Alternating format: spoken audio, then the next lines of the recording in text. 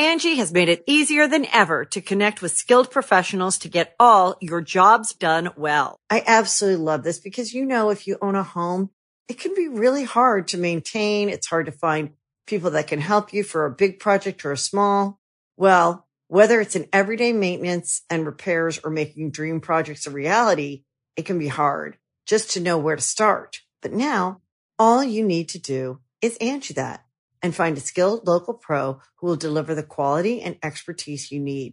Angie has over 20 years of home service experience, and they've combined it with new tools to simplify the whole process. Bring them your project online or with the Angie app, answer a few questions, and Angie can handle the rest from start to finish. Or help you compare quotes from multiple pros and connect instantly, which means you can take care of just about any home project in just a few taps. Because when it comes to getting the most out of your home, you can do this when you Angie that. Download the free Angie mobile app today or visit Angie.com. That's ANGI.com. Greetings, humans. You have entered the Command Zone, your destination for all aspects of Elder Dragon Highlander. Enjoy your stay. Hey guys and gals, you're listening to another episode of The Command Zone. I'm Jimmy Wong. How's it? I'm Josh Lee Kwai. And today we've got a really fun show for you guys. We're going to be talking about Nekusar / Chromat, which is a general that a lot of you have requested. And yeah, a whole bunch of people have asked about Nekusar, and we're going to combine it with Chromat because, we'll explain it later. Yeah, exactly. Lots of fun reasons why this deck is the way it is. And also we're going to be discussing Josh and I's top 10 artifact lists for EDH. Yeah, this is really interesting. What Jimmy and I did is we each separately made a list of what we think the top 10 artifacts are that should go in, almost every deck. We made the list without talking to each other, without consulting each other, and then now we're going to compare our lists and sort of, talk out why we made our choices. And yeah, we've never seen each other's lists yet, so I'm kind of curious to see what you put as number one. Yeah, I just put... it's probably Blightsteel Colossus. Actually, that was all the 10 of them. From 10 to 1 was just Blightsteel Colossus. I don't think another artifact exists. So the first thing that we want to talk about, though, is if you guys don't know, this show is also online in video format. So you can watch along with us and see the cards as they come as we talk about them, so you don't have to, if you're not driving or whatever, and you can have a video open and see all the cards as they come along. Yeah, don't watch the video while you're driving. We promote safe and healthy practice in, while you're living your life, and watching video while driving. Don't do that. Yeah, never do that. And so you can see all that stuff at rocketjump.com, which is where we host the podcast, along with our sister podcast, The Masters of Modern, which is hosted by our friend Alex Kessler, who's been on the show before.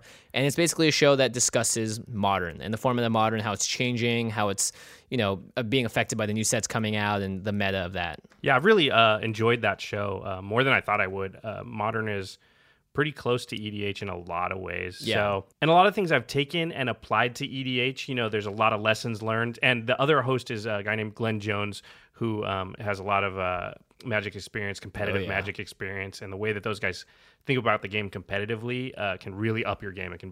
They give you some good level up moments. Yeah. Every time I talk to them, I always learn something new, or at least I always have a question that I'm like, oh, they can answer this for me, because I don't really know who else to ask this very specific Magic question about competitive play to.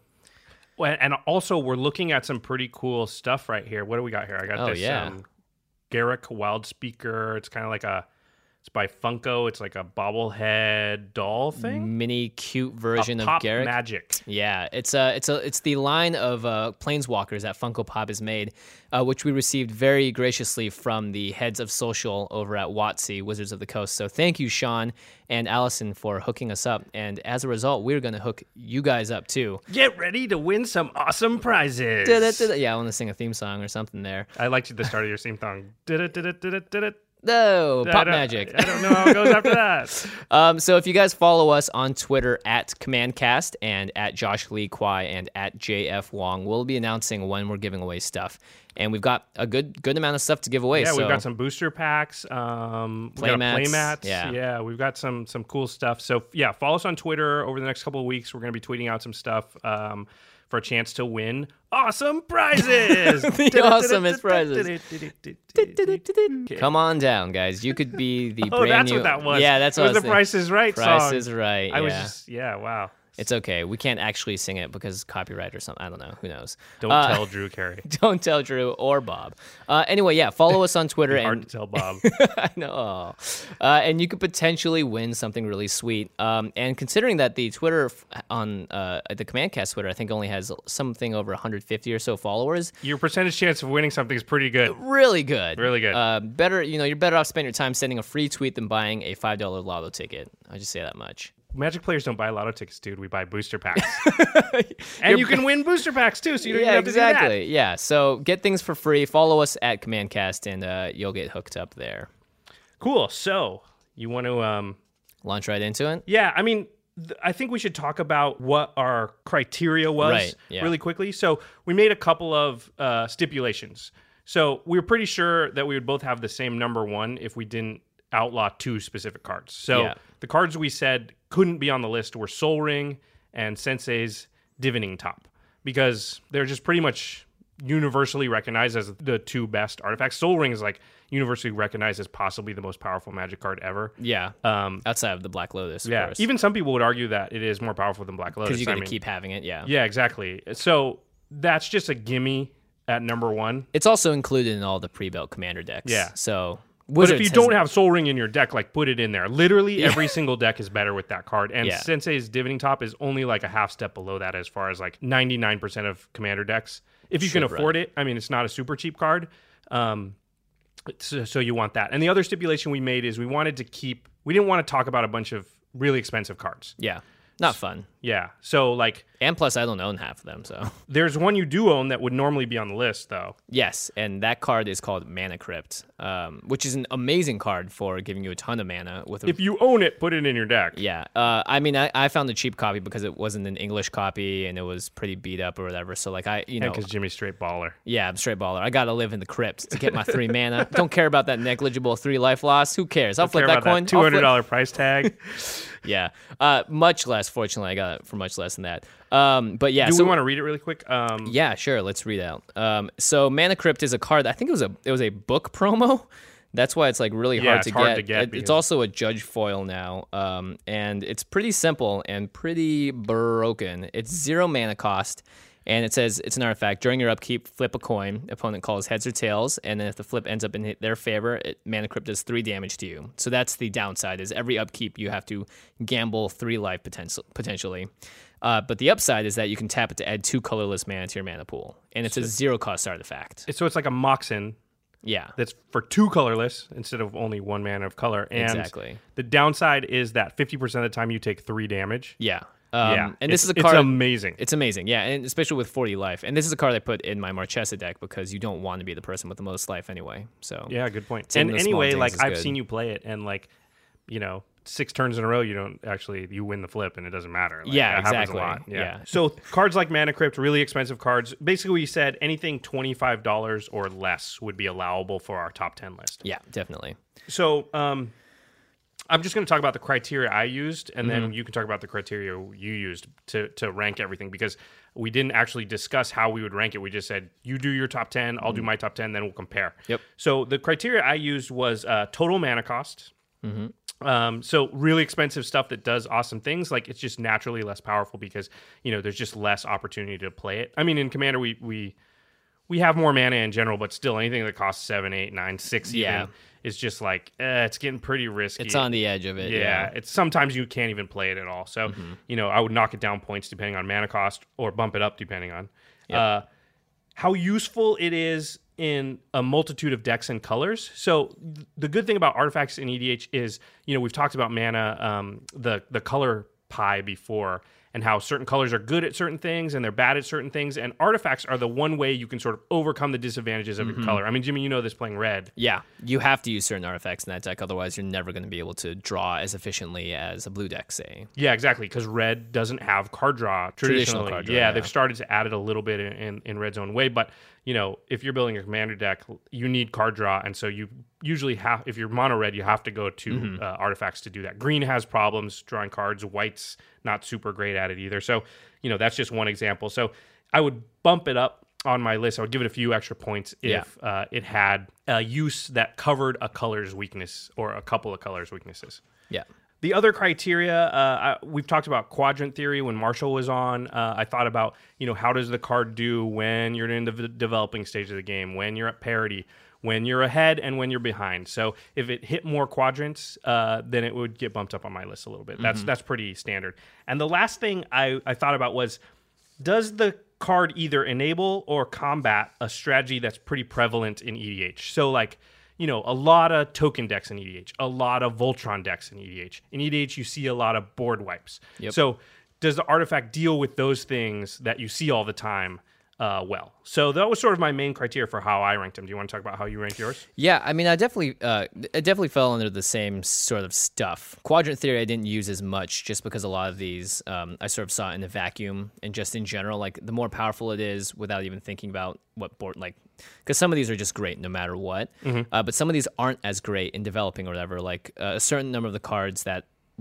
fulfill, in my mind, a certain like needs to be good at this is only good in like sort of 2 of the quadrants of the quadrant, which is okay because some totally quadrants fine, are actually more important than others. Yeah, exactly. And in EDH it skews everything a little bit as well. And the big thing I also did was like, how good is this in a deck that doesn't necessarily need to build around that ability? Because some of these cards in certain decks would be beyond a 10 out of 10, would be like a 12 out of 10. In other decks, this card is still amazing, but might just be a 9 out of 10. So I tried to see... Only a 9, right? Yeah. It's still pretty good, I think.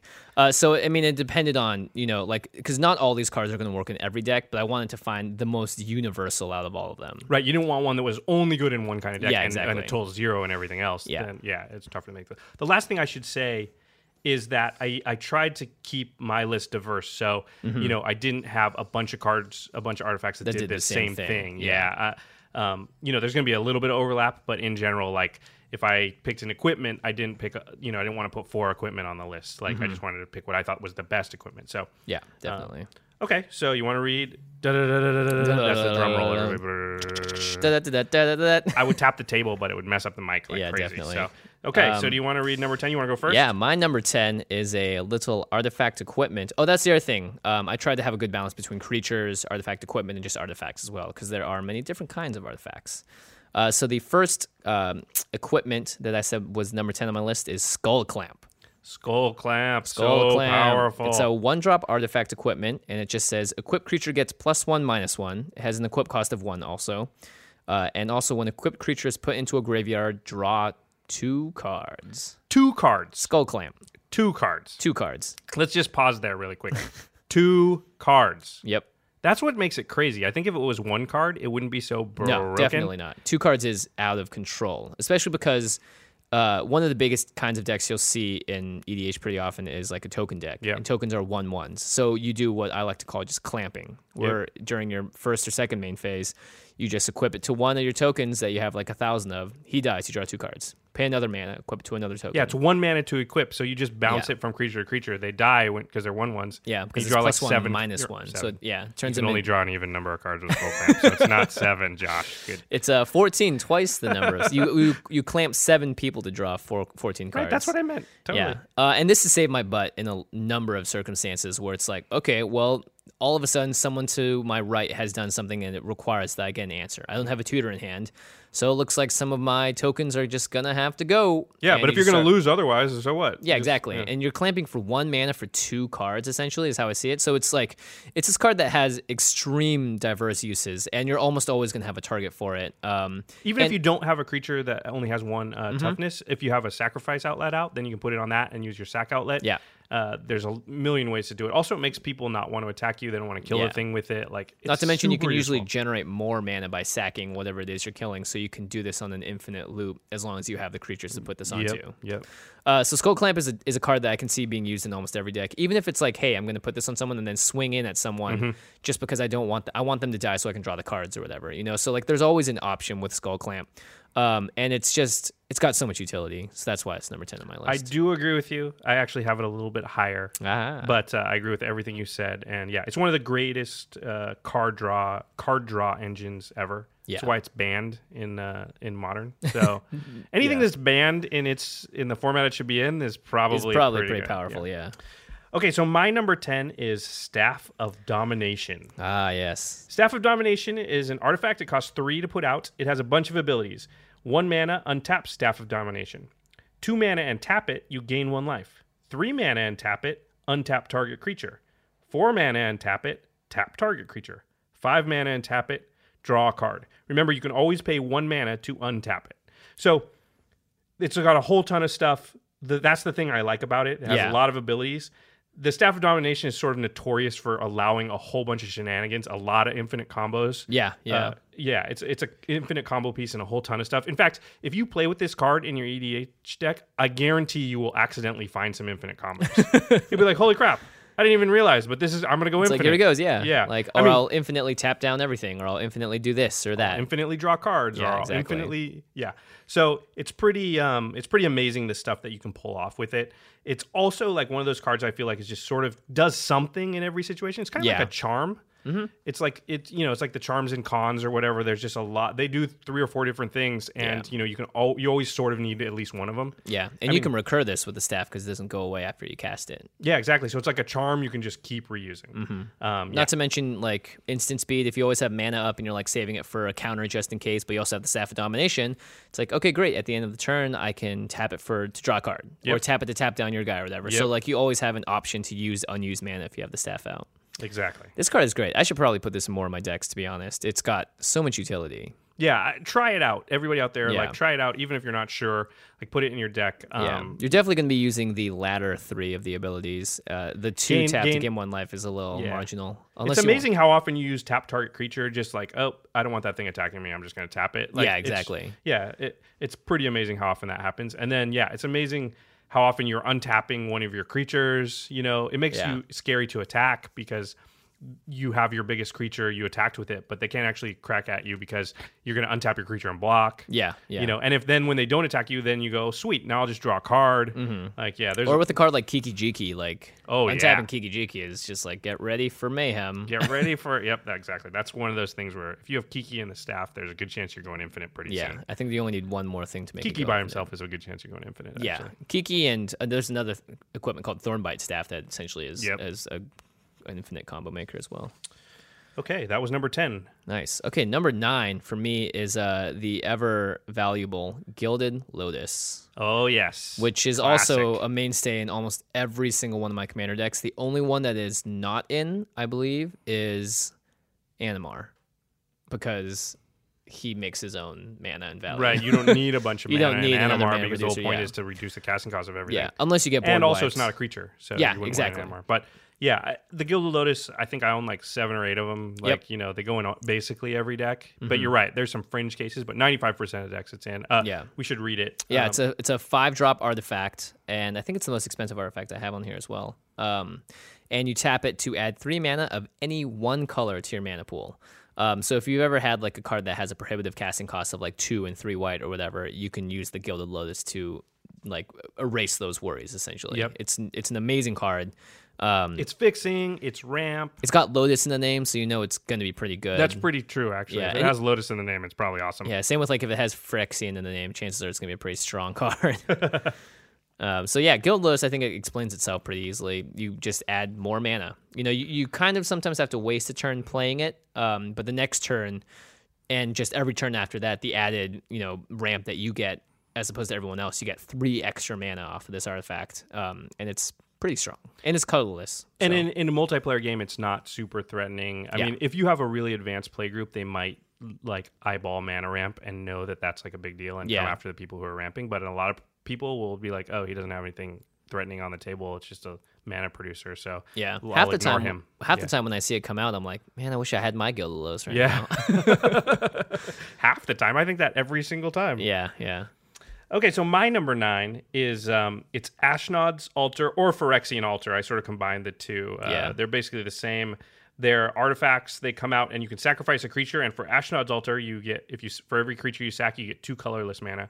And for Phyrexian Altar, for every creature you sack, you get 1 mana of any color. Nice. So I really like these cards for 2 reasons. One is its ramp, like we just talked about. Mm-hmm. 2 is sack outlets are just something commander decks need more of in general. Yep.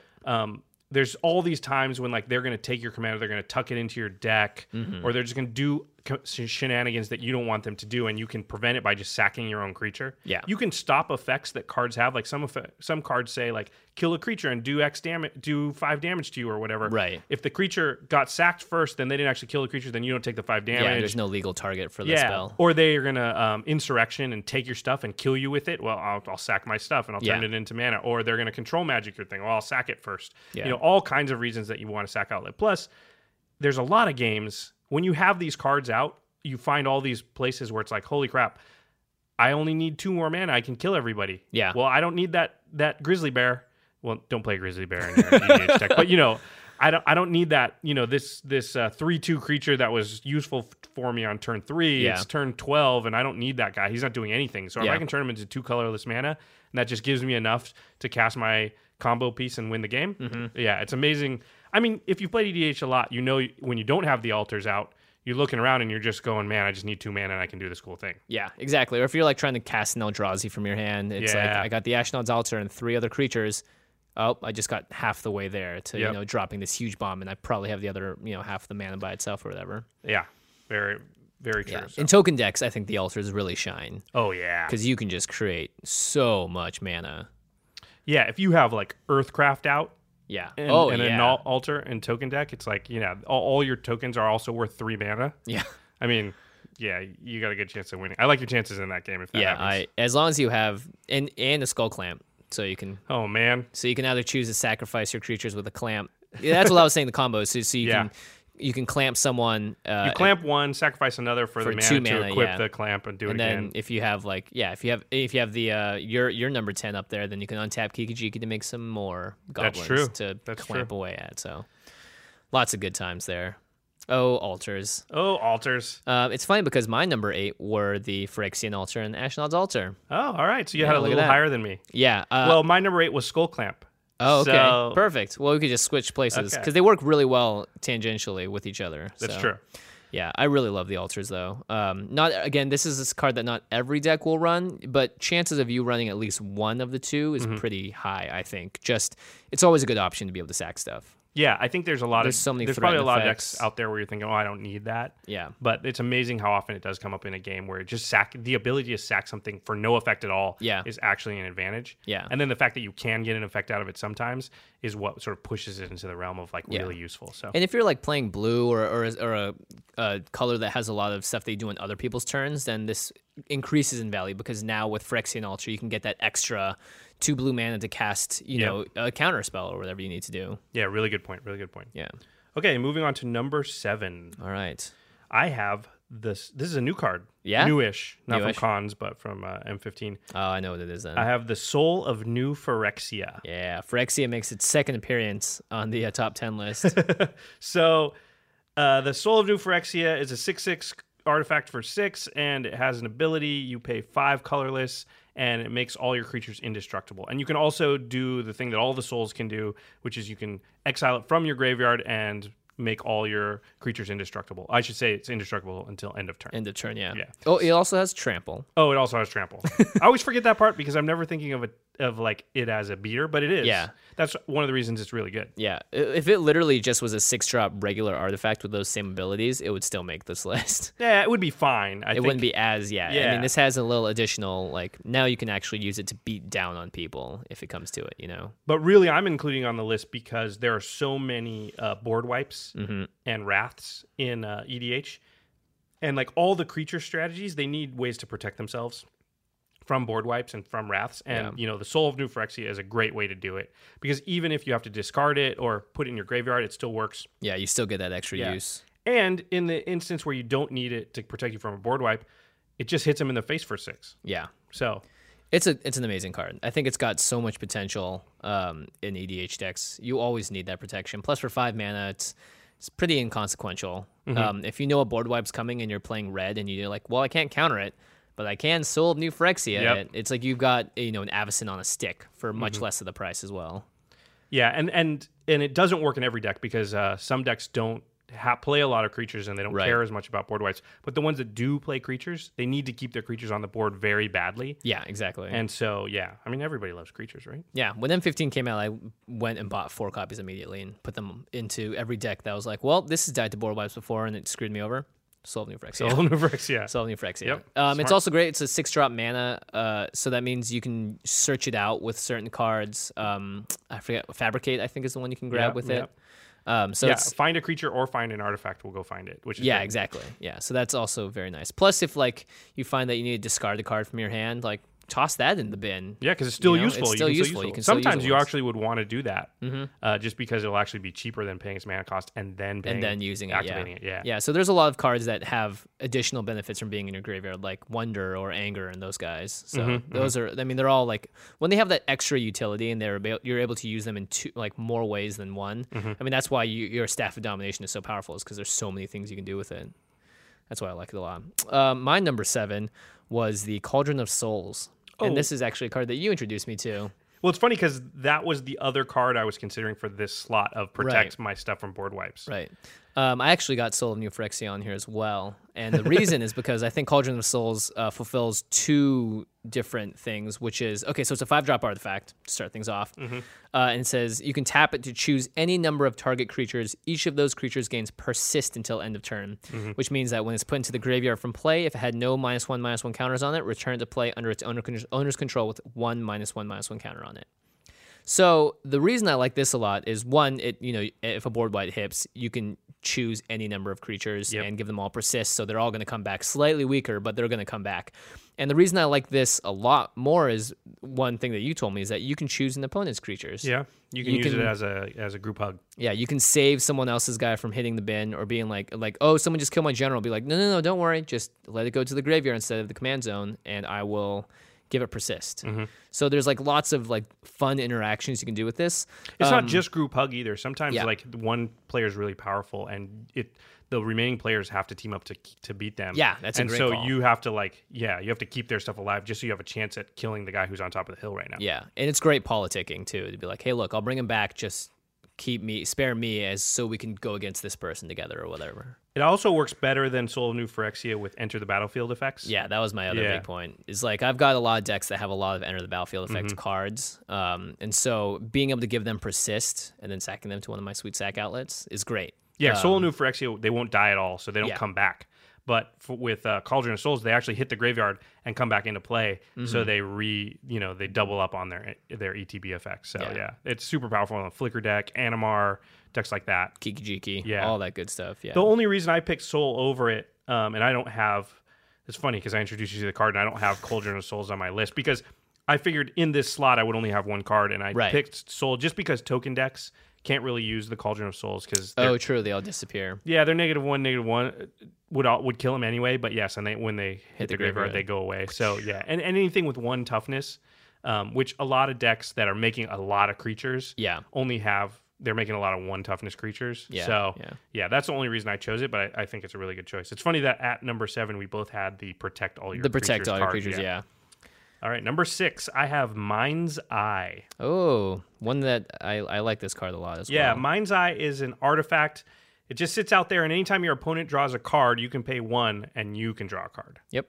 So you can basically, if nobody's drawing extra cards, you can draw a card for Every opponent. every Yeah. opponent. I mean, I guess if they do draw extra cards, if you got mana, you can draw it too. Like if they Yeah. cast a spell that lets them draw 5 cards and you got 5 mana, you get to draw 5 You cards get to draw too. 5 cards too. Yeah. It's pretty good. And you don't have to discard until the end of your next end step. So Yeah. you've got plenty of time to hopefully use those cards and put them into play. I like Mind's Eye a lot. The only thing that turned me off is that it is a 5-drop. And Yeah, you have it's to true. pay extra mana on top of it, but it is an amazing card in Commander because it's like you don't just get one opponent's turn; you get multiple usually if you're playing multiplayer. The thing that really bumped it up on my list is that there's like if you don't have blue in your deck or black, Yeah, you're just pretty strapped for card draw. Red especially, just Yeah. red has to have something like Mind's Eye. this is It has to have definitely a in my red few deck. cards like Mind's Eye, Yeah. because it just doesn't have any options for drawing cards. And green has trouble. I mean, it does have some cards, but it doesn't have a great way to keep drawing a lot keep of drawing cards. them. Yeah. Yeah, and white also not amazing at drawing cards. So Mind's Eye is just like it's covering. It's not doing it the most efficient way, but It's covering your bases. Yeah, it's allowing you to do something you wouldn't otherwise normally be able to do at all. Yeah, So the fact that definitely. it's slightly inefficient at it is like, I'll take it. Yeah, I agree. I think this card is so powerful. Just because you get to have the option, and if you don't want to pay one, then don't pay one. You know. Yeah, If you you don't don't have have to. Yeah, that's a really good Yeah. point. You don't have to draw a card every time your opponent draws a card. Yeah. You can draw a couple extra cards every turn, not Yeah. not 4 or 5. Well, especially if you're playing against the deck that we're talking about tonight. Well, yeah, you don't even need Mind's Eye if you're, Yeah, playing against that deck. But yeah, I think this should and can find its way into almost every EDH deck. It's just very powerful. I mean, if you're in blue, I'd say you don't need it. Right. Blue has a lot better ways to do it, but Yeah. everybody else. I mean, black, you're going to be able to draw cards, but it's going to cost you life, so you may or may not want to do that. Yeah, and also get ready for everyone to draw super amount of cards off your Consecrated Sphinx. They're like, you get to draw 3 this turn? Like, so do I. So my number 6 is an equipment called the Lightning Greaves. Oh, yeah. 2-drop, uncommon artifact equipment, and equipped creature has haste and can't be the target of spells or abilities. And here's the whammo blammo super sweet part about this card: equip cost 0. Yeah, that is what sort of puts it. I actually have this much higher on the list. Oh, really? I Nice. think it's the single best equipment. Yeah. Because those are the two things that are the most important for Voltron decks. Is Yeah. like you get to use your creature right away, and you get to protect it. Yeah, so giving it haste and the wording here is essentially shroud. Yeah, Not hexproof, because you can't even target it yourself. right. So Slight downside, but most of the time you don't mind. yeah, exactly.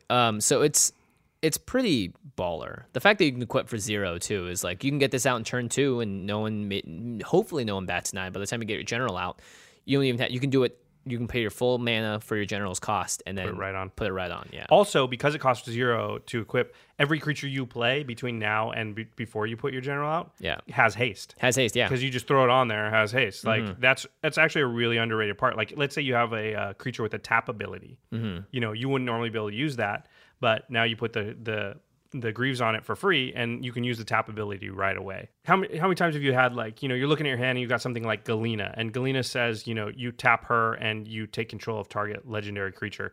I think it costs some mana too, but anyway, 2 mana, yeah. yeah. But you're thinking, if I put that on the table, it's just gonna die. Yeah. Everyone's gonna look at it and be like, yeah. Once it becomes his turn again, he's gonna steal our stuff. Yeah. Don't The thing look about at that Galena too is, like, you get to keep the thing. It doesn't say until end of turn or until she dies. Yeah. It literally says this effect doesn't end at Yeah. end of turn. You just take it. So if you could use it once, it's awesome. Mm-hmm. But you're looking for this spot where you can either flash it in at the end of a turn or all this stuff. Well, Lightning Yeah. Greaves allows you to just play it out, put the Greaves on, tap it, take something, Yeah. say go, and even if they kill it now, it doesn't matter. You took their general. Yeah. I actually kind of want to make a deck around Empress Galena. now that I see She's this. awesome. She is pretty It's awesome. awesome. If you make a deck with her as a general, though, people are going to try and kill you, like, right off the bat. Nobody likes Pretty having their much. stuff stolen. No, right? Threat and effects are way better because at least they get it back, or so they think. Or so they think.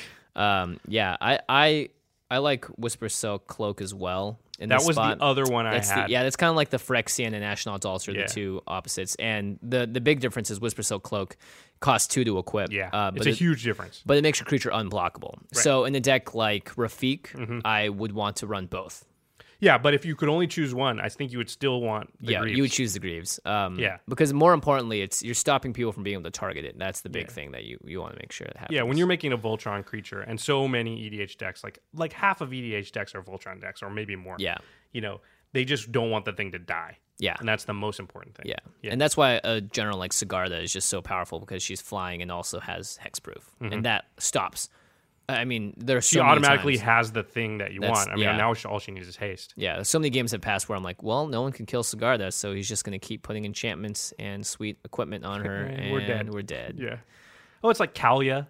Yeah. It's perfect for decks like that. We can name a million generals, but they just want to come in, not get killed, and be used right away. Helluva as well. Yeah, essentially, being able to give haste to your general is almost always important, because generally, fun, it's one of your win cons could be a general swing in for 21 commander damage. A lot of times you don't even care, like Helluva or Kalia, if they die.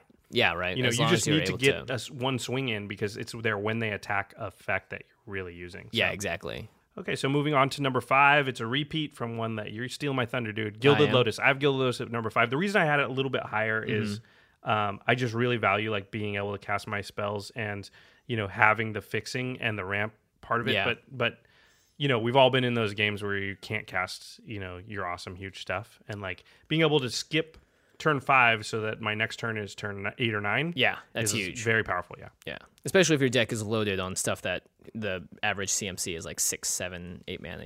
You want to be able to cast that stuff much faster. You're stealing my thunder because my number 5 is the Soul of New Phyrexia, and I put it in there because I think it does different enough stuff from the Cauldron of Souls that it is. Because you can activate from a graveyard, and it's only permanents you control. I like the Cauldron just because there's so much more politicking involved. And That's true. really You mess can't with use Soul New shenanigans. Phyrexia on other people's stuff. Yeah, Yeah. unless they steal But you it. did have it above Cauldron, so you do think it's more powerful. I do, because I think ultimately you're going to use Cauldron of Souls on your stuff more than anything else. And Soul lets you do that without having to worry about the -1/-1 counters for tokens or whatever. And also, Soul of New Phyrexia protects all permanents. Correct. Actually, yeah, we didn't talk about that, but it gets around Armageddon. It gets around, there's plenty of stuff that's going to kill all your artifacts, Shatterstorm type stuff, kill your enchantments. Yeah, no, that's a really good point. So it's got universal just protects protection. all your stuff. So, yeah. Number 4. We're Charging through this list. I like it. Maybe this won't be a 3-hour long episode. Yeah, hopefully not. Maybe you guys will be able to listen to this in 2 car rides instead of 8. 8 car rides? It took me that long to get through Marshall and Brian's set review for Oh, cons. jeez, yeah. Well, that was 6 hours long. Yeah. Okay, so my number 4, this is a card that it's funny because I use Cauldron of Souls and you don't, and you use Scroll Rack, and I really haven't that much. Oh, really? But Scroll Rack I have at number 4. Yeah. So it's a 2-cost artifact. You pay 1 and tap it, and you can exile any number of cards from your hand face down, and then you draw that many cards, basically. And then you put the face down cards onto your library in whatever order you want, right? Yep. So, I mean, this is a super powerful effect. It's very much like Sensei's Divining Top. Yeah. It's card selection and card draw. Yeah. Because you're setting up your future draws, you're drawing new cards. You don't have to take your whole hand. You can just take a couple. Yeah. You know, or you could take your whole hand and you can draw take like your whole 8 hand. cards or 9 Yeah. or how many cards you have in your hand at that you point. can be like, I don't have land. I'm just going to draw 8 cards, and I'll just stack the top of my deck, and I can always do this again next turn. Yeah, exactly. And redraw all those cards if I want to. So it's really, really powerful. I think there's hardly a deck out there that wouldn't be better with this card in it. Yeah. I mean, just the fact that you can tap it as soon as it comes. For 3 mana, you get to essentially, if you want to, recycle your entire hand for the top of your deck. Yep. And it's great because you can also put exactly what you want in the order you want. Or in a lot of cases, sometimes you just don't want half the cards in your hand because Right. it doesn't fit the whoever you're playing against. So you can play a card that like a fetch land will shuffle your entire library. So you're essentially being like, all right, these cards get out of here. I want Yeah, fresh I don't cards. need these cards at all. Yeah, and then you can scroll rack again and have a whole new set of brand new cards to look at. And now that we all have access to fetch lands, Yes. Scroll Rack is even better. Yep. Holy crap. Yeah. So this is great. It also, you can do it at instant speed. So it's like, oh man, they did something. And Or it's like target opponent says like, hey, discard your entire hand. But like, let me get a new hand. because I want to keep cards. this 2 cards. I'll put them on top of my deck. Yeah, exactly. Yeah, no, that's awesome. Yeah, and I really like Scroll Rack too because you always need to do this in Commander. There's never a point where I'm like, my hand is perfect for this situation to beat these 3 opponents around Right. me. It's like one card is good, and the other of them are like, some of them are usually dead draws because you just like in this certain situation you don't have anything to do. Or they're just too high casting costs for right Yeah, now. It's like exactly. you need cards in your deck like Insurrection, like Army of the Damned. Those are 9 and 10 casting cost stuff. They have huge effects, and you need them at some point in the game, but you don't want them on turn 4. Yeah. So what do you get to do? I'll just put those a little bit into the deck. I'm not going to put them on the bottom because I will need them later. Yeah. I'll just put them 4 or 5 cards down, and then, when the time comes that I can actually cast it, then Yeah. I'll draw it. And also, like, this helps smooth out your draws. It helps smooth out your curve. You're going to have way less mana issues. Way less mana issues. Essentially, for 1 mana each turn, you get to make sure. And like, it's a 2-drop. Yeah. So you can play it on turn 2, and you didn't keep a hand with less than 2 mana, did you? No. Don't do that. Only if you have a Scroll Rack, a Divining Top, and Well, the then Soul you can, Ring. but don't keep less than 2 mana. Yeah, You still never. need 2. Well, if you have a Soul Ring, you can keep a 1 mana hand. Yeah, which is why it's, again, one of the most powerful cards in Magic. The fact that you can keep a 1 mana hand because you have a single artifact in there is pretty amazing. Yeah, so Scroll Rack is great. Also, for a lot of decks, you need to stack the top of your deck, like when we talked about Helava. Also, Narset, who's a new cons card that you need to be able to control what's on the top of your deck. So, in general, anything that kind of does a brainstormy effect or a Jace the Mind Sculpture effect is very effective. So I'm glad you have it up here. I like it a lot. Yeah, awesome card. Guess what? I also have an artifact coming up, but it's an artifact creature. And It'd be weird if you had a not artifact. I know, right? It's like the next We're one doing is top 10 artifacts. it's exploration. It's a green enchantment. Oh wait, But the next card I have at number 4 is Duplicant. Oh, yeah. Which is a 6-drop artifact creature shapeshifter. Actually, this is the most expensive card I have, casting cost-wise. It's a 2/4, but the important thing is it has imprint, so when Duplicant comes into play, you may remove target non-token creature from the game. So just straight up exiles it, removes the card, doesn't have any negative side effects. As long as a creature card is imprinted on Duplicant has that card's power, toughness, and creature types. It's still a shapeshifter. So it doesn't get their abilities, but it gets their size and it gets their creature type. Usually negligible, to be honest, though, because really you're just using Duplicant as a kill anything card. Exile it. And exiling it, yeah. But it's also nice that like whatever's left over is like a usable thing. It's like, you know. You can still use, especially if it's a big beater like Avacyn or just any kind of huge creature. Also, the nice thing is that Duplicant doesn't, a lot of cards that usually exile something when they come into play, give it back when they leave play. Yeah, true. He doesn't do that. Duplicant just gets rid of it. It doesn't do that. Yeah, exactly. So if you can find a way to bounce him or to give him persist like Cauldron of Souls or to duplicate the Duplicant, you can go reuse the effect and just start killing everything. Yeah. It's awesome in a Flicker deck or in an Animar type deck. Yeah. So I'm almost always, if there was like a card that I could draw and I want to draw and like I need to protect my board and also get rid of a threat, Duplicant falls under so many of the quadrant categories that I almost always want to have him if I can. Like if there was like I'm looking at my hand like, okay, if I could choose like 5 cards right now, I think that would make this hand perfect, or Duplicant would almost always make it in, I think. Yeah, there's very few situations you can think of where drawing Duplicant won't at least impact the board. Like, it might not get you out of every situation, but there's not a lot of situations where it doesn't at least do something. And there's very few cards really in Magic where in every situation it's useful. Yeah. Yeah.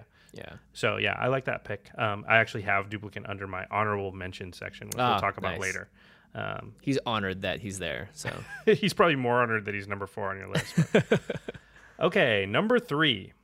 I have Nevinyrral's Disc. Oh, Nev's Disc. Nev's Disc. So it's one of the original board wipes. It's an artifact that costs 4. It comes into play tapped. And then you can play 1 mana, and it destroys all artifacts, enchantments, and creatures. So it destroys itself also. Yeah, so you have to wait till your next turn to use it unless you have a card that can untap it. Correct. So it's going to sit there on the board. That will have 1 rotation of the table to try and kill it. And then you've got the nuke button, and you've got both keys. Very often, though, people don't. Yeah. I mean, usually if one person is so far ahead that everyone's terrified of them, they'll see the Nev's Disc and be like, cool, I'll just spend this turn untapping my mana and saying go. Yeah, people aren't going to play stuff. It does weird things to the game. Sometimes, especially because you don't have to trigger it. It's your choice. Yeah. People treat it like it's a ticking time bomb, and it is, but you control, again, the red button. You can still play your threats because you're like, well, if I get more threats out, I just won't use the disc. And if I'm ever like in danger of getting killed, then I'll push the button. Yeah, exactly. Yeah, it's super powerful.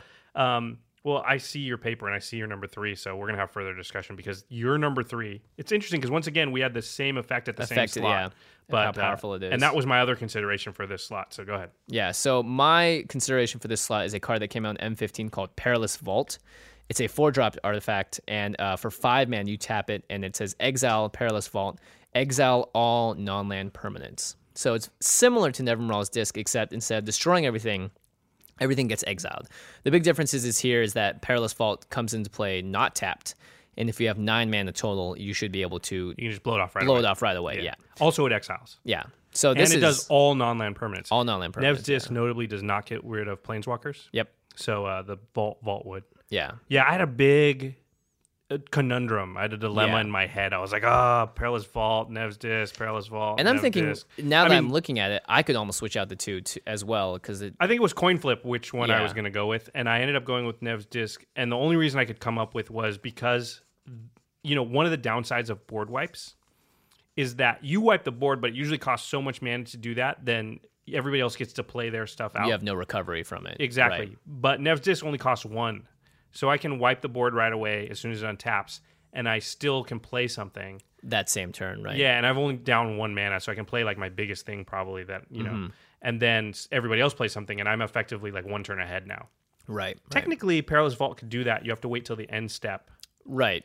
But at that point, you're still leaving up 5 mana when you could have done it immediately. But it's true. Like, if you do it, if you pop off a 9 mana board wipe, usually you're not going to have much mana to recover and play something as well on top of that. Right. If you're so late in the game, then maybe. But even then, everybody else is going to be able to play 2 or 3 huge things. Yeah, exactly. But it does exile. That's a big thing. Yeah, exactly. So it gets around cards like Soul of New Phyrexia and Avacyn. Cauldron of Souls, Avacyn. Yeah, so it has. I mean, both of them have their ups and downs. I think exiling stuff is nice unless your deck specifically has graveyard shenanigans. Right. But then I was thinking, it's like, well, then what if someone else's deck has graveyard shenanigans and yours doesn't? Yep. In which case, Nev's Disc may help them more than you want it to, or whatever. True. So I think bottom line is if you're in a color that doesn't have its own board wipes, like green and red, notably don't have this type of effect. Or black, even they have different kinds. They have of board Damnation wipes, and Toxic but like Deluge, those are and hard a couple. to get by. Yeah, true, and some are expensive. So you're going to want both of these. Yeah. If you want that effect, you're going to want it twice probably. So Probably, yeah. Yeah. So there's just not a lot of margin between the two, I think. Yeah, they're very similar. They both have specific uses, and I think it depends on your meta, ultimately. Whether or not just destroying everything for a cheaper mana cost is okay, or whether or not you need to exile stuff. Yeah, that's a really good point. If there's a powerful deck advantage. and it needs exile rather than destroy, then Yeah. Well, I'm glad you picked one and I picked the other one. We got to talk about both. We got to talk about both. Yeah, it would have been really sad if we can only talk about one. But we could have just talked about how great Nev's Disc is. It's one of the originals. That's maybe that. If Planeswalkers didn't exist, Nev's Disc would go way up in value. I think, For sure. me. For sure. Just because it was printed with wording that didn't include, non-land permanence was not a thing. Right. Right, and Planeswalkers obviously weren't a thing. Yeah, exactly. But you can also use that to your the wording advantage. So they you could used. put Planeswalkers in your desk knowing I have Nev's Disc. Yeah. So that's something you can sort of play to your advantage. Play Super Friends is a deck I think would be really fun to build. Yeah, true. Not a cheap one, but a fun one. Okay, on to number 2. Well, you stole my thunder. I put Lightning Greaves at number 2. I just feel like Voltron-style decks are so prevalent in EDH. Yeah. And it's the most important card in most of those Voltron decks. Or maybe not the most important, but it's, if you could choose one of your Voltron-y things to put on, it would probably be Lightning Greaves. Lightning Greaves, yeah. And any deck. You're thinking about the fact that you can equip every creature before your general comes out with it. That made me reevaluate in a whole new light, because it's true. Like, you get value out of essentially all of your creatures that come out and want it can have Shroud and Haste. I even play it in a couple of decks where they're not Voltron decks. I just put it in there because it's just like I might as well be able to protect any creature I want to and give haste to any creature I want to. And usually your decks have a lot of cards that are combo pieces, so they need certain things to survive. So yeah, it's definitely super useful. It also just turns people off from going at you if they're like, well, I don't want to waste a spell trying to kill something. If there's another threat on the board that I want to get rid of more and don't need to deal with this artifact equipment that's in the way. So what's your number 2? You stole my thunder. It's Scroll Rack. Oh yeah, Scroll Rack. And I like Scroll Rack because I think it's dependent on the decks I have. So I have a Kiki Jiki deck, which needs card draw. Or it's red. It's red, yeah. And I also have a Marchesa deck, which needs to at least be able to go through the top of your deck to get the right cards out, because it's a very combo heavy deck. Yeah, it's super strong. It's so strong that even in blue, which has a lot of card draw, I would still say Scroll Rack needs to be on almost every deck. Yeah, counting blue, because it's just card selection and card draw on one card, and it's very cheap. Yeah, you lose basically nothing. I mean, the only time Scroll Rack's bad is when you don't have very many cards in your hand. But you can fix that with a lot of other cards. In EDH, if you don't have very many cards in your hand, you're either an aggro deck, and now you're going to lose because you haven't won yet and you don't have cards in your hand. Yeah. Or you built your deck wrong, because every other deck should have a lot of card draw. Yeah, card draw is super important. Scroll Rack gets that job done. It's not draw per se, but it is hand fixing. It's still sort of draw because you're just replacing cards. Yeah, it's sort of like looting / draw / selection. I don't know. It's just awesome. In a lot of cases, I like it more than the Divining Top, because it lets you dig a little deeper into your library. I think Divining Top in a 60-card deck is great. Yeah. Not so hot in a 99-card deck. It's still hot. It's still hot, yeah. Okay, fine. It's a must include. I want both, yeah. I want both. Seriously. Now, this is really interesting, because looking over across at your little list there, neither of us share the same. We both have a number 1 that the other doesn't even have on their list. Yeah, which is that's insane. kind of insane. I don't know. I don't know that I'm right. I just had to stop like moving stuff around at some point and pick a number 1. And what'd you land on? My number 1 is Solemn Simulacrum. So Solemn Simulacrum is this card is the best. It's Why is this not on my list? Solemn Simulacrum is a 4-mana 2/2. When it comes into play, you search your library for a basic land and you put it into play tapped. And then when it dies, you draw a card. So the closest analogy that I can think of to this card is Muldrifter. Yeah. I feel like it's the Muldrifter of artifacts. You get a land when it comes in, you draw a card when it dies. Yeah. It's super, super value. It's 4 mana, it's pretty cheap. Yeah, it's not part of a big combo piece. I mean, you can flicker it, You can bounce it back to your hand. You Oh my can gosh. reoccur it from your Flickering graveyard. him. Ugh. Yeah. So much value. Yeah, because exactly. So you can do all kinds of things to get more value out of it, but you don't even have to. Yeah. And this is a card that, like, yeah, it doesn't win you the game, but it just is so efficient at what it does that it always just incrementally advances you. Yeah. Yeah, and I just love cards like this. I mean, Mole Drifter is probably my favorite card of all time, besides Counterspell.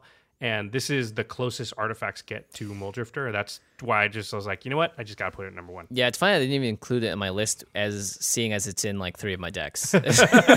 So clearly I find it very valuable. He's great in Animar. He's great in Kiki-Jiki. He just has tons of places where you want to use him. Because like I feel like he's great in all the sectors. He's amazing when you're setting up. He's good in parity. Yeah, he's not the best at parity, but he's also great when you're behind and you need to get more mana. Yeah, behind is the one place where he's not amazing. He doesn't shine, yeah. But at least he's a body. And so if you're behind and the behind that you are is like, I have to just block something, yeah, he's fine. And he'll draw you a card because of it. And also, like, if you have a sack out, like we said, then you can use him to draw another card and cycle through. Like, yeah. And when you're winning, you just need anything, and he's fine. Yeah. I also think this is one of the cards that was based off of one of the people that won Worlds or whatever. Yeah, this is one of the invitational cards. Yeah. So him and Snapcaster Mage and a couple of other cards. Dark Confidant, Meddling Mage, a lot of powerful cards. Yeah. Shadow Mage Infiltrator. That was the first one, right? For John Finkel, yeah. Yeah. So Solemn Simulacrum he's amazing. I you know what, I agree with him at number 1 for you. But I don't agree with number 1 for me, because my number 1 is Chromatic Lantern. Chromatic Lantern. I'm really surprised you chose this one as number 1, actually. This card has... And I'm really surprised I don't have it on my list. I know, right? Because I love playing a million colors. Yeah. Like, every time we draft or do anything, I'm trying to play as many colors as possible. I'm super mana greedy. Yeah. And this card makes your dreams come true. It's a 3-drop artifact, and it just says lands you control have tap it to add 1 mana of any color to your mana pool, and the Lantern also taps to add 1 mana of any color to your mana pool. So it totally fixes you. Like, it all fixes your mana... you completely. It basically makes all your spells cost colorless. Yeah. Which is great because there have been so many times in Commander games where I'm like, if you just don't draw the right kind of lands, or if you don't have you just get flooded by one specific kind of land. The Chromatic Lantern fixes all of that, and will fix all that for the rest of time, because it's not basic lands, it's just lands you control. So that means it turns cards like Maze of Ith into a mana producer. Yeah. And other cards that don't necessarily produce lands. Like, you can even make like Strip Mine. Strip Mine, yeah. No, Strip Mine makes colorless. It does make colorless, but it turns colorless into any color, yeah. So you never have to worry about casting huge color spells ever again. Of course, it dies to removal like every other artifact on this list. But just for me, just the sheer utility of being able to be like, breathe a sigh of relief. You don't need to worry about drawing mana anymore. You will be okay. You will be able to cast most everything you need, regardless of the as long as you have enough enough total mana. Yeah, exactly. You don't have to worry about the color of the mana. Yeah, you can even make the Eye of Ugin a mana producer. Like, you can make weird things produce mana. So that's why I like it, is because it also changes non-basic lands that are really weird or funky into things that can actually give you mana. Right. Yeah. It's a good card. Do we want to talk about our honorable mentions? Yeah, I think we should just go through them pretty quickly. Okay. Mine, I have Duplicant, we already mentioned. Nice. I have one called Mana Web. Oh, I saw this and I was like, what is this card? I've never seen it before. I only have it in one deck, and it's in one of like 8 decks, and so I've only gotten it out a few times. I think it's pretty fantastic. Yeah, this sits in a really nice place. It's a really nice wheelhouse. What it does, I should say, is it's an artifact. It's a 3-drop, and whenever an opponent taps a land for mana, they have to tap all other lands they control that produce any mana of that color. Yeah. So if they tap a mountain, they'll also have to tap their bad lands and their shock land that produces red, and anything else that, if they have something, 5-color land like a mana confluence, they'll have to tap that too. And notably, they cannot tap those lands for mana. They don't, because they become tapped, they don't actually tap for mana. They could tap them in response to get mana out of it. Yeah, exactly. But they're getting tapped no matter what. Yes. But it doesn't actually, that's what I like about it. It doesn't actually destroy them in the way of like, hey, you don't have any mana you can use now. They just have to, when they cast something, they sort of have to cast it all at once. Yeah. So they can't do like combat tricks. It's hard for them to do instants, because anytime they tap blue, they have to tap all their blue. So it doesn't mean you can't cast anything. It just means you can't cast a blue spell during your turn and then your opponent's turn. Yeah. You have to choose one or the other. And so people don't get as mad because you're not just totally putting the stop sign up. Yeah. But what happens is you're really hindering them and slowing them down, but it's sort of more subtle than that. Yeah, and people that like to cast multiple spells on other people's turns don't get that. Or if you're going to cast something before combat and after combat, it makes it tough to do those things. Yeah. It sort of makes all their moves more transparent, easier to see coming. It affects colorless mana too. Yeah. Which is pretty funny. Yeah. It's amazing when you get the card out, how it seems pretty innocuous, and then you watch how people have to play with it, and then you're like, holy crap, it's really slowing them down. Yeah. But they don't get as mad about it because it doesn't feel like I can't do anything. Right. But but here's why it's great. It's because it lets you do as much as you want. It doesn't affect you. It doesn't affect you, yeah. It's only opponents. One of the cards that made my honorable mentions was Mimic Vat, which is a 3-drop artifact, and it has Imprint as well, which is the same ability on Duplicant, except this says, whenever a non-token creature is put into a graveyard from the battlefield, you may exile that card. If you do, return each other card exile with Mimic Vat to its owner's graveyard. So you don't have to kill the thing. You don't have to kill a thing, and you can do this multiple times anytime something dies, but you only get to put one thing in the vat at a time. Mm-hmm. So it's not a permanent exile, but usually you can just do this to get rid of one thing for a long time. And the big ability is for 3 mana, and you tap the artifact, you can put a token onto the battlefield that's a copy of the exiled card. It gains haste, and then you exile it at the beginning of the next end step. So you get to have a copy of that creature. You sort of imprint that creature onto it. Yeah, and the Mimic Vat tips over for 3 mana and spews out a hasty, weird, demon-y copy of it that disappears at the end of the turn. But then you can do it again next turn. Yep. And you can do it at instant speed to create a blocker. There's lots of utility for this. If you can untap it, you can do it twice. Also, a lot of cards don't want to be exiled. They want to go to the graveyard. So, like Soul of New Phyrexia, you can be like, nope, that one's mine now. Yeah. So there's crazy stuff that can happen, too. Like, if you imprint, like, an Avacyn, then at instant speed, you can just make all your stuff indestructible. Yep. Yeah. So, and not to mention, you can do it on your own stuff as well. So, it's not just your opponent's. Yep. It's anything in any graveyard, right? Yeah. Any creature in any graveyard. Yeah. So, it's definitely an annoying really card, but it's a very strong card, yeah. Another one I had is, and it was on my top 10 list, and it was off, and it was on, and it was off, and it was on, and it was on, and literally, like, right before we hit record, I moved it again. Yeah. So it's Phyrexian Metamorph. The granddaddy of all clones until Clever Impersonator came around. It's true. It's one of the best clones ever printed. Up until a couple weeks ago, it might have been the best clone ever printed, but now it's just on the list. Yeah. I'll allow everyone else out there to debate if it's better than Clever Impersonator or not. But it costs 3 and a Phyrexian blue mana. So a Phyrexian blue mana means you can either play 1 blue or 2 life. Yep.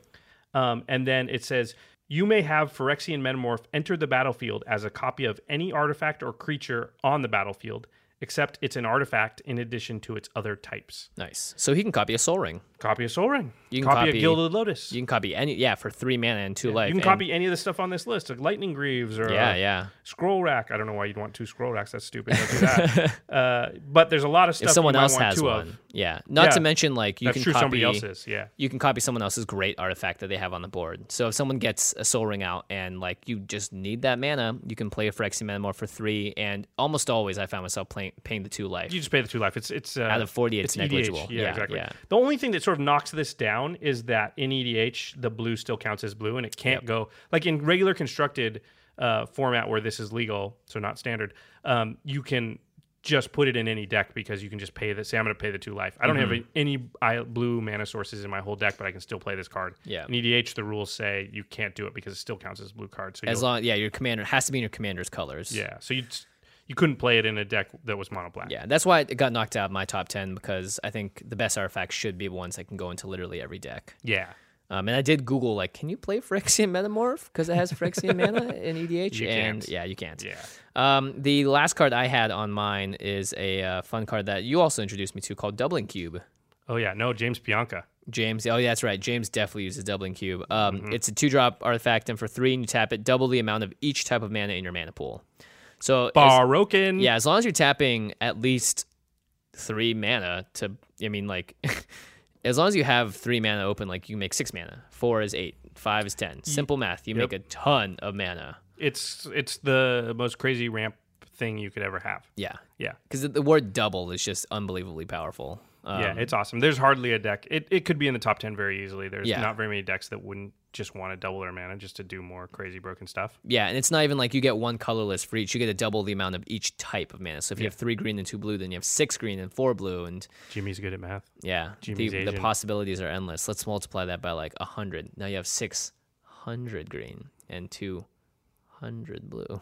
James Bianca's getting chills right now. He's out there going Because he will make that happen too, or he'll just say some what did arbitrary he say? He had number. like 15 million once. Yeah, and he actually did the math to calculate exactly how much it was, which is great. Yeah, I'd just be like, I have a lot. Yeah. Okay, I can do whatever I want. Should we mention cards that didn't make the cut? Sure. Really quickly? Yeah.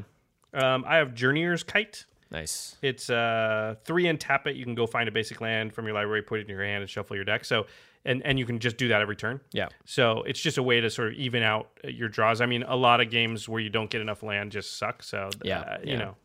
I had the medallion cycle, so like ruby medallion, sapphire medallion. They just essentially, there's one for each color, and they make each year spells of that color cost one colorless less. They're much better in monocolored decks. I would say you would pretty much only want to play them in a monocolored deck, but or then they're very heavily strong. One color. Yeah, exactly. They're very strong. They help make everything a little bit cheaper, so it's quite nice. One I liked was Crawl Space. It says no more than 2 creatures can attack each combat. Nice. So there's a lot of control-y type decks or Voltron decks that just don't want like 1,000 tokens coming at them. Yeah. So, it's a good sort of defensive card.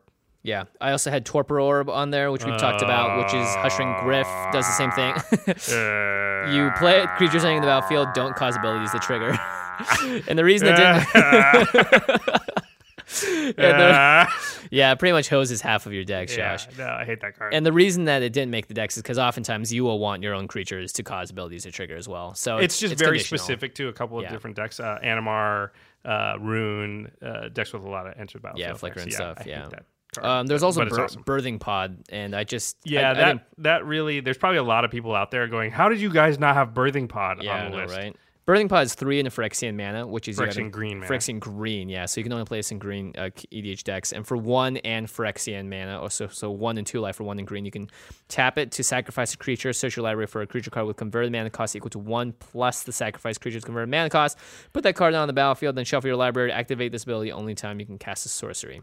So it's a tutor, and it puts it directly into play. Yeah, and you have to sacrifice a creature to do it, so it's also kind of a sack outlet. You can do it at instant speed to pull up a sweet guide. The thing is, for me, it's just this requires a little too much mental brain power. You have to have awesome. It is awesome. It's awesome. And it should probably be on our top 10 list, honestly. So should a lot of these cards. It was hard to narrow it down. Yeah. The only thing, it was the same reason I didn't put Phyrexian Manamorph on. Yeah. It's just like, it's specific to a color. Green mana, yeah. Yeah. And the other thing is you have to, I think this has so much more effectiveness when you can run 4 in the deck. True. And you know what, you can run 4 of other creatures that you know, like I have these 2 drops, these 3 drops, these 4 drops. Right. In Commander, I find so many times that like you can tutor out stuff, but you didn't want to get something that was, or let's say you have a 7 drop and you sack it to get an 8 drop. It's like you have to have an 8 drop, which is like a weird, specific, huge number. Right. So sometimes it's not as effective because the chances of you even drawing a Birthing Pod, and if you it's build true. your deck In around Constructed, it, you build your deck a certain way, so there's like certain amount of cards in each casting cost that and you know exactly what card to go get. Yeah. It's a little harder in EDH. Still, it's awesome. It's awesome, yeah. Green decks are going to run that card a lot. You could totally make the argument. I know people who are probably yelling at us right now. Yeah, yelling at their car stereos. Yeah, you're right. We should have had it on the list. I'm sorry. Sorry, guys. The last one that could have made the list, it's similar to the Board Wipes. It's Oblivion Stone. It's a 3-drop artifact, and for 4 mana, you can tap it to put a fate counter on target permanent.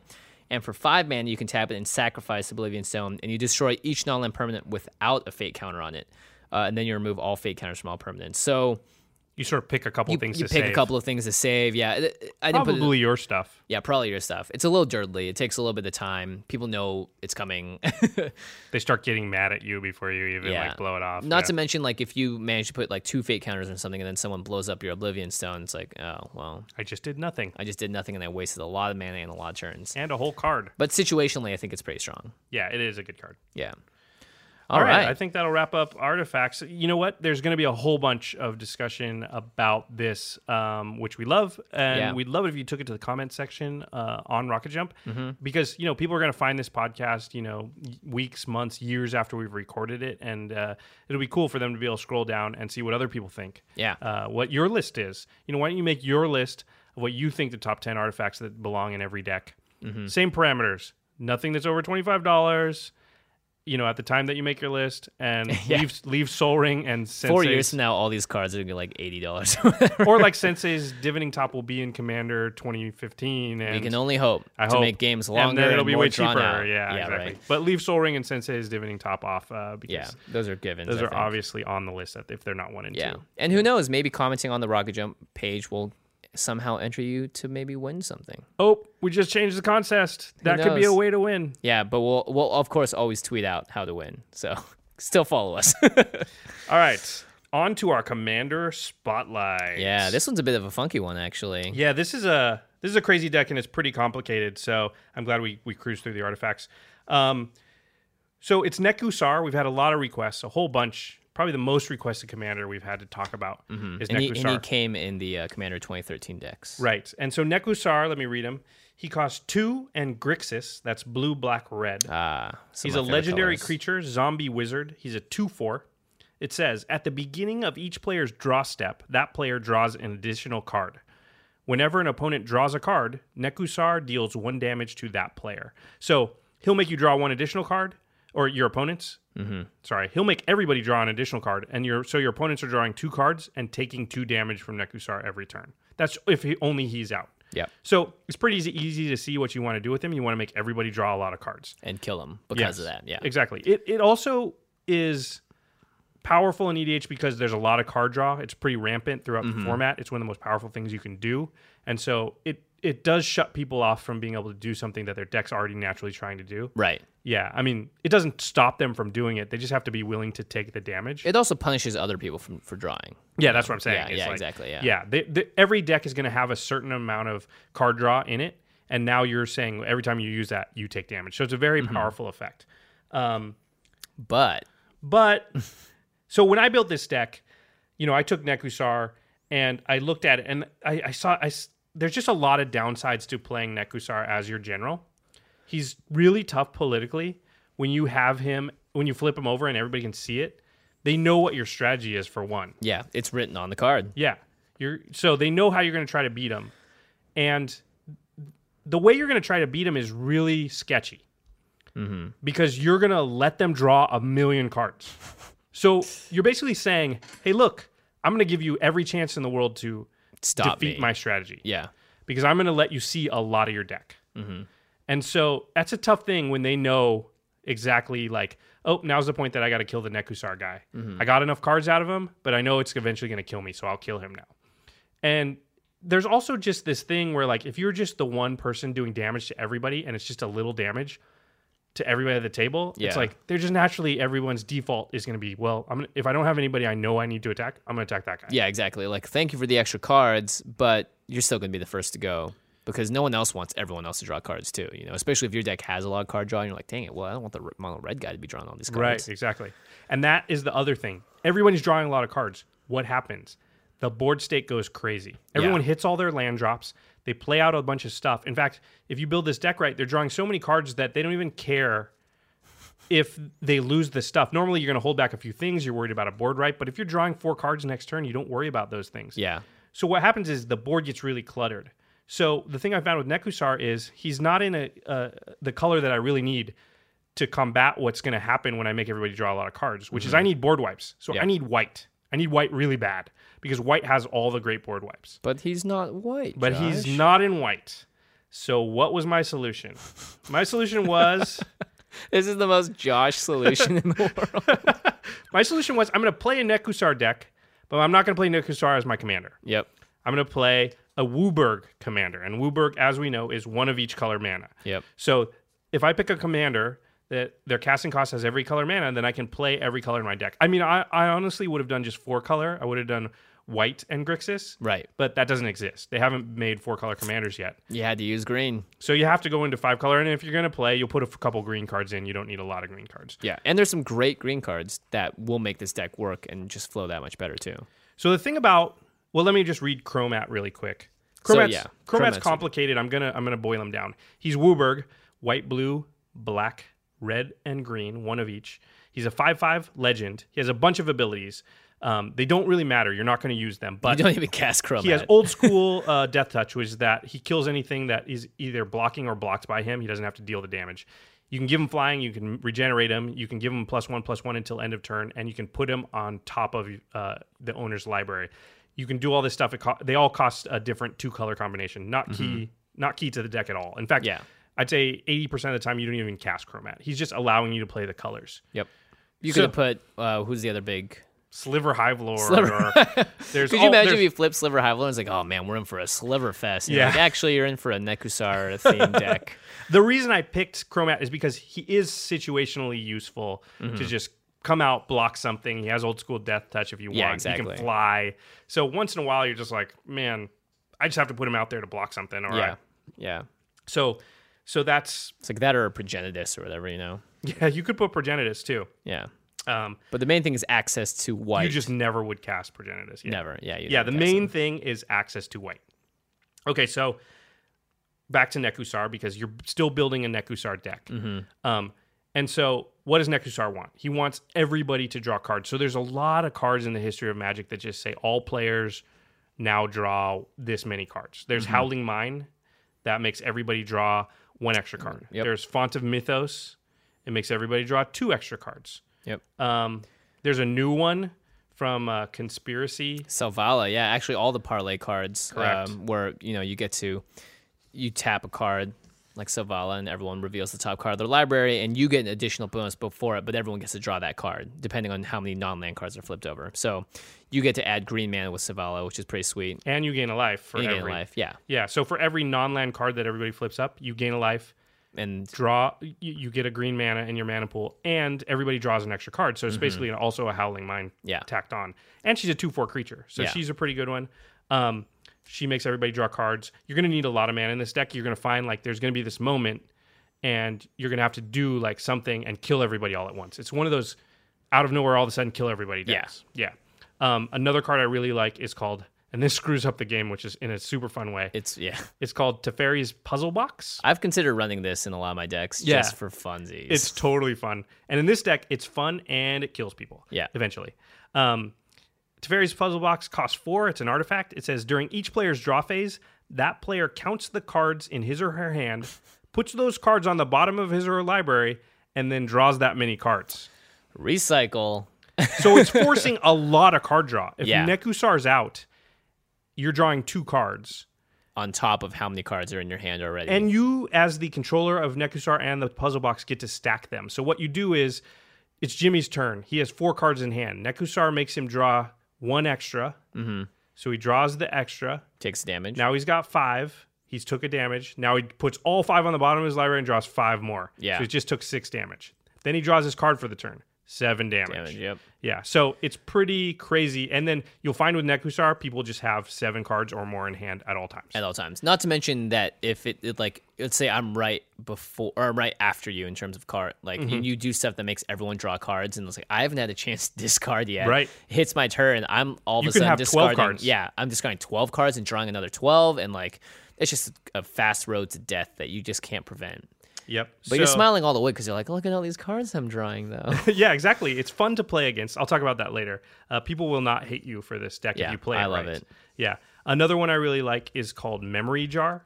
This actually almost made my list of top 10 artifacts. Yeah. Nice, yeah. So it's funny. You're playing a 5-color deck and you end up playing a lot of artifacts. Yeah. It's a 5-drop artifact. It says, tap it, sacrifice it. Each player sets aside his or her hand face down and draws 7 cards. At the end of the turn, each player discards his or her hand and returns the cards they put face down as their hand. So it's like you temporarily draw 7 new cards. The important part of this is everybody just has to draw 7 cards. And you do it during your turn, so you can cast your cards, and they can only cast the instants and sorceries. And then you return to your old hand, and they just, those cards they drew are just gone. So yeah, it's a super powerful card. I think it belongs in a lot of EDH decks, not every one. So, okay. You're set up a situation. There's a whole bunch of these cards that make everybody draw cards.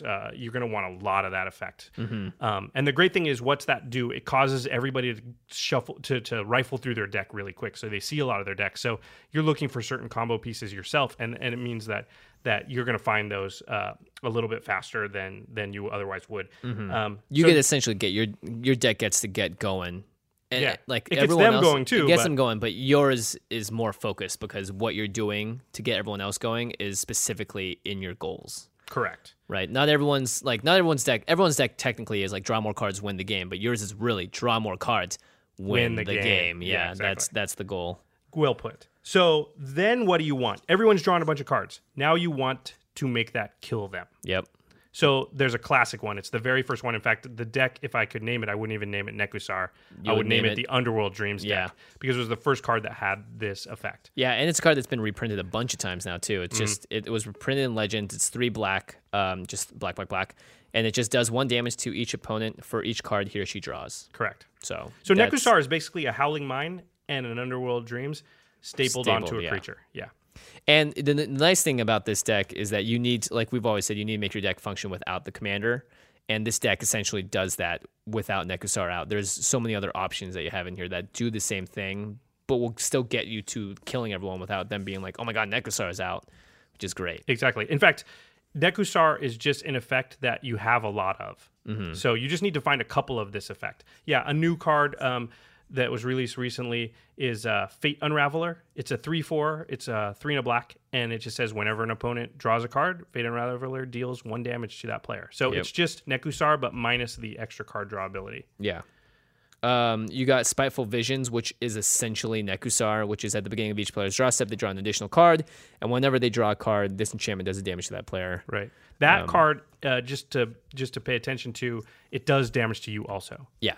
So that all of a sudden makes it so you're taking damage for drawing cards. It's still an awesome card, and you can still kill everyone with it. You just have to be careful when you play it. Yeah, and hopefully at that point, you're ahead on life, so that they'll die first. Yeah, because they've already been taking damage from Underworld Dreams, and all of a sudden you drop that just to finish them off. Yeah, and that's the thing is these effects stack. Correct. So like if you get two of these out, now everyone's taking 2 damage for each card they draw. That will kill someone so quickly. Think if you have Teferi's Puzzle Box out and they have 7 cards in hand and you've got Nekusar and Spiteful Visions. Yeah. So they draw 2 extra cards, take 4 damage. Then they have to discard 9 cards and draw 9 cards, take 18 damage. That's just one turn. They took 22 damage for drawing cards. Yeah, in a single turn. Yeah. No less, yeah. There's something called the Psychosis Crawler. It's a 5-drop. It says its power and toughness equal to the number of cards you have in your hand.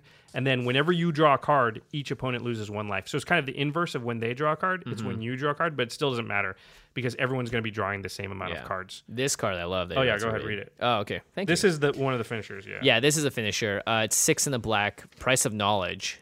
Players have no maximum hand size, very important. And you force them to hold all their cards. They actually hands, want to discard, but you're not letting them. Yeah, at the beginning of each opponent's upkeep, Price of Knowledge deals damage to that player equal to the number of cards in their hand.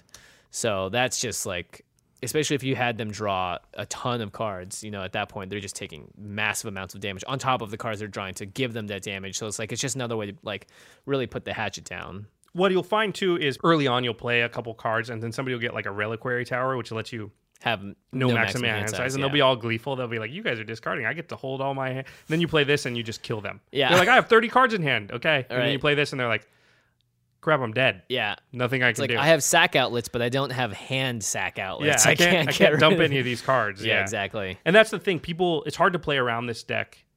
Even once you know what it's doing, because you just don't have a lot of ways to take the cards in your hand and just dump them. Yeah. You're just really, really strapped by the amount of mana you have. Yeah.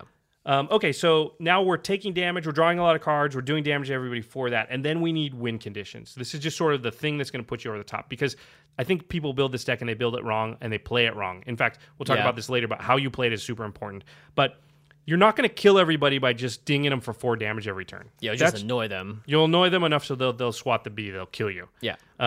So you need some big splashy effect that sort of like all of a sudden does a bunch of damage. And my favorite way to do it is Wheel of Fortune. Another one of the original alpha cards is 2 and a red. It's a sorcery. It says all players must discard their hand and draw 7 new cards. Nice. This is another sort of chaosy thing too, but also it's totally red. Yeah, but also it's going to make them take damage. If you have Underworld Dreams and Nekusar out, they'll take 14 damage. Now, I like to have Fork and Twin Cast in the deck. Oh, gosh. So you just say Wheel of Fortune, fork it. So everyone's going to draw 7 cards, then immediately discard those 7 cards and draw 7 more. Again, you just drew 14 cards, you're going to take 28 damage.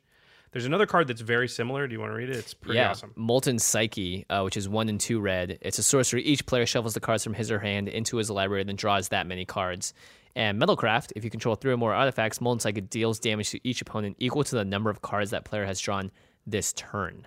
It's brutal with Molten Psyche because you've noticed there's a lot of artifacts in the deck because there's a lot of artifacts that make you draw cards or that make everybody draw cards. And also because you're playing a 5-color deck. You have tons of artifacts. You need the artifacts because your mana is going to be all over the place because it's a 5-color deck. So you need artifacts because you can use any of your mana to cast them. Yeah. So that's another way to sort of smooth out your deck.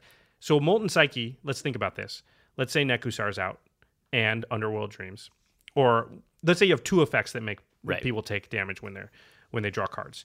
You play Molten Psyche, everyone discards their hand and draws 7 cards. Or however many cards they have in their hand. Yeah, sorry. And so draws, let's 5. They're going to have 7. Yeah. This is the thing about this deck is you're going to be making everybody draw 3, 4, 5 cards a turn. And they'll be discarding down to 7. They're going to have 7. 6 or 7, depending on what they can play. Yeah, exactly. They're going to have, 6 or 7.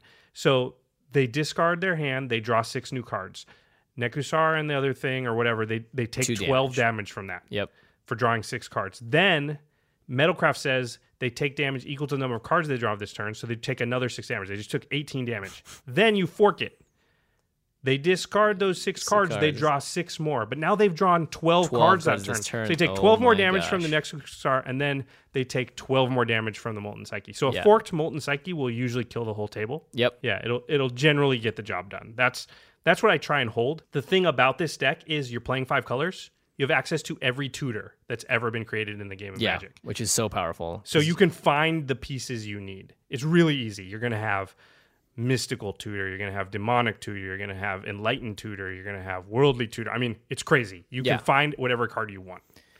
And that's why this deck is nuts.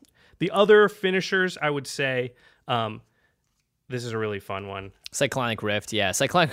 This actually, it's a card that I like to play in all my blue decks. Yes. Because you can overload Cyclonic Rift for 7 mana, and you can essentially return each non-land permanent you don't control to their owner's hand. Right. In general, in games, it's like, all right, everyone, time to start over, and my board presence is still great. Correct. In this case, it's like so many things deal damage equal to the number of cards in your hand, and it just is a way to just drop you off the face of this planet. Yeah, if you can bounce all their stuff back to their hand, oftentimes they're going to be holding somewhere around 20 cards. Mm-hmm. And then if you have Teferi's Puzzle Box, they have to discard 20 cards and draw 20, or put those 20 cards on the bottom and draw 20 and take 20 damage or 40 damage.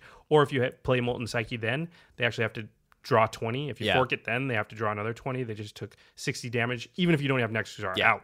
Yeah. So, yeah, it's pretty broken. The other cards I like that are in the similar vein are, and I'm sorry, but I do play Armageddon in this deck. That's all right. Because in this deck, it's a game winner. Yeah. Because if you get your board set up, you have Nekusar out, another way that deals damage, and a bunch of stuff that's making them draw cards, and you hit and you play Armageddon, now they just are forced to hold all their cards. They can't actually play anything. That's the big one. Is you make them keep their big hand size. Yeah, and they're just sitting there and taking damage every turn, and they can't play anything else, and everyone's just going to die. Sunder and Evacuation. Sunder returns all lands to owner's hand. Evacuation returns all creatures to owner hand. They're both instants. They're both game enders. Not to mention they're also just great against, like, Evacuation's amazing against token decks. Yeah. You know, so it gives you protection as well as a win condition. Yeah, it's a versatility. If you're not using it to win, you use it to live long enough so you maybe can win later. Yeah, exactly. And also I think when people figure out or they play this deck enough times, they know what's about to happen. They'll be like, okay, we need to target them first. And that's when you have to be like, well, I have to cast an Armageddon. I have to wipe the board. I have to do something. Otherwise, the amount of hate that's going to get piled on me is just going to be too much. And I won't be able to take it. Yeah. And that's why you ultimately want white.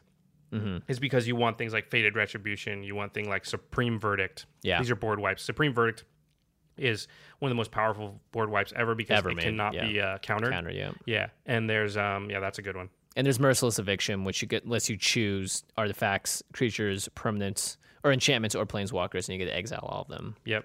So that's really the reason that you even went into this another color is because you want a lot of board wipes. Yeah. Because what's going to happen is everyone's hands are just constantly full. They're drawing tons of cards.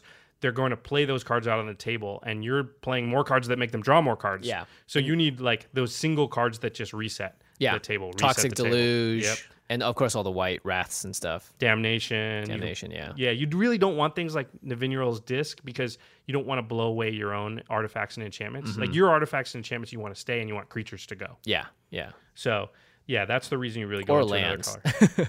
Yeah, and lands you can, like I said, you don't mind if all the lands go away because that actually stops people from playing cards. Yeah, and that's while fine. your enchantments and everything are still triggering, which is totally fine. Yeah, exactly. So, okay, let's talk about some cards you may not think of in the deck.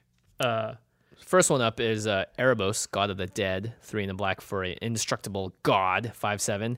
And as long as your devotion in black is less than 5, he's not a creature.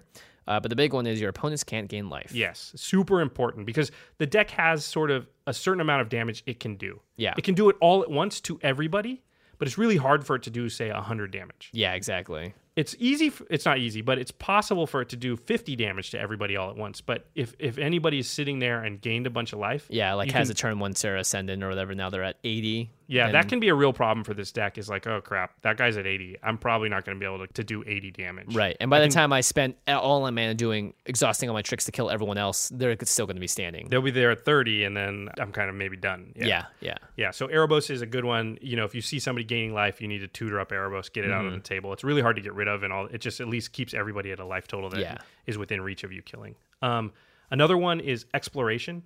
Exploration is 1 green for an enchantment, and it says you may play an additional land on each of your turns. It actually was recently reprinted in Conspiracy. It's not a great card. Yeah, in EDH, I don't love it because if you don't get it in your first opening hand, it doesn't really do anything. Yeah, because by the time you get to turn 5 or 6, you're going to have all your lands played out. Or you're just going to draw 1. You don't need to play 2. Yeah, exactly. But the thing is, you're going to be drawing 4, 5, 6 cards per turn with this deck. Yep. And so you being able to play 2 lands on each of your turns and everybody else is just playing 1, you're going to be so far ahead, in a couple of turns that you're really going to be able to pull off something before they can. And you need to. You're in this race. Everyone's hitting all their land drops. They're drawing tons of cards. You need to kill everybody before they find their really important pieces. Yeah. Especially when you have cards like Fork and Wheel of Fortune that if your win con is 3 red cards, you're going to have to make sure that you hit your red land drops. Correct. So that's also very important. And something, I was leaving for later, but we should talk about now is mana base is super important. And I think this is really timely talking about this deck right now because Khans of Tarkir just came out. And one of the great things Khans did was it gave us a whole ton of new lands. Yeah, so many different tap lands for different colors. And there's the wedge lands, there's the life lands, there's all the fetch lands. There's the banners and everything. Yep, and then M15 had the pain lands. So just in the last 2 sets, so they're going to be really accessible, really easy to get. They're going to be the cheapest they're ever going to be. That's 25 different lands for this deck. Yep. And you're using all 5 colors, so you need lands that tap for every single color. Now the deck is really light on green. Green only has a few cards you want: Exploration, Regrowth, Eternal Witness.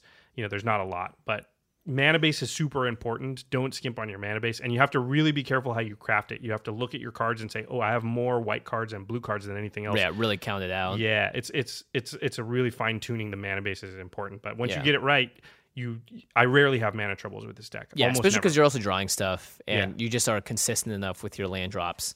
Not to mention, if you get an Exploration out, then you're not punished for really putting out tap lands as much. Correct. Because you get to have, I wouldn't have had this land out anyway, so great. And again, you have all the tutors, so you can go find Exploration early. You can Demonic Tutor for it, Diabolic Tutor for it. Not to mention all the shock lands are also at the cheapest they'll ever be. So there's lots of great ways. The temples from the temples, they're all really recent. They're not super expensive. You probably have a just few. cycled out. Yeah, and if you've been collecting over just the last couple of years, even the guild gates are fine. They'll do in a pinch. I mean, you'd rather have old school dual lands, which I happen to have, but you don't need them. You can do without. Considering you can only run one of each anyway, it's nice that there are so many varied options to get all the fixing you need right now. And to be honest, Wizards did a really smart thing. They printed M15 super accessible and also Khans, which just is gonna be the most open set in the history because they have all this accessible mana to everyone that wants to jump into any format. Now they have the option to cheaply fix their mana and make sure they have a solid mana base. So good job, guys. So let's talk about some trap cards. Some cards that seem like they're good, but maybe not. A really famous one is Black Vice. Oh, yeah. Yeah, Black Vice is another alpha card. It's 1 mana for an artifact, and it's during each player's upkeep, they take damage for every card they have over 4. So if they have 7, they'll take 3 damage. 6, they'll take 2. 5, they'll take 1. Good. Seems good. Problem is, it does so little damage, and it doesn't really have the opportunity to do more than 3 damage. 3 is the maximum it can really do. I mean, right. You're going to have these fringe cases where they have Reliquary Tower or you have Price of Knowledge out. But if you have Price of Knowledge out, we talked about earlier, they're dead really soon. So you don't need Black Vice. Another one is Iron Maiden, not the band. The torture device, which is essentially the same thing as Black Vice, which is during each of your opponent's upkeeps, Iron Maiden deals 1 damage to that player for each card more than 4 in his or her hand. So it's exactly the same. Yeah. Again, it'd be awesome if it was during each opponent's upkeep, each of your opponents get a damage dealt to them. Yes, then it would be awesome. Yeah, but just 3 is not. I mean, you're trying to fork out something that deals 40. Right. This is going to do a maximum of 3. Yeah, and it's more of an annoyance, and I think it makes sense that in your deck you'd rather have a card that is more effective or doesn't draw as much hate. Right. Because that's the really big thing about the stick. Again, we'll talk about it later, but yeah, is controlling the amount of hate coming at you. Another card that seems good is called something. There's cards like this, like Storm Seeker.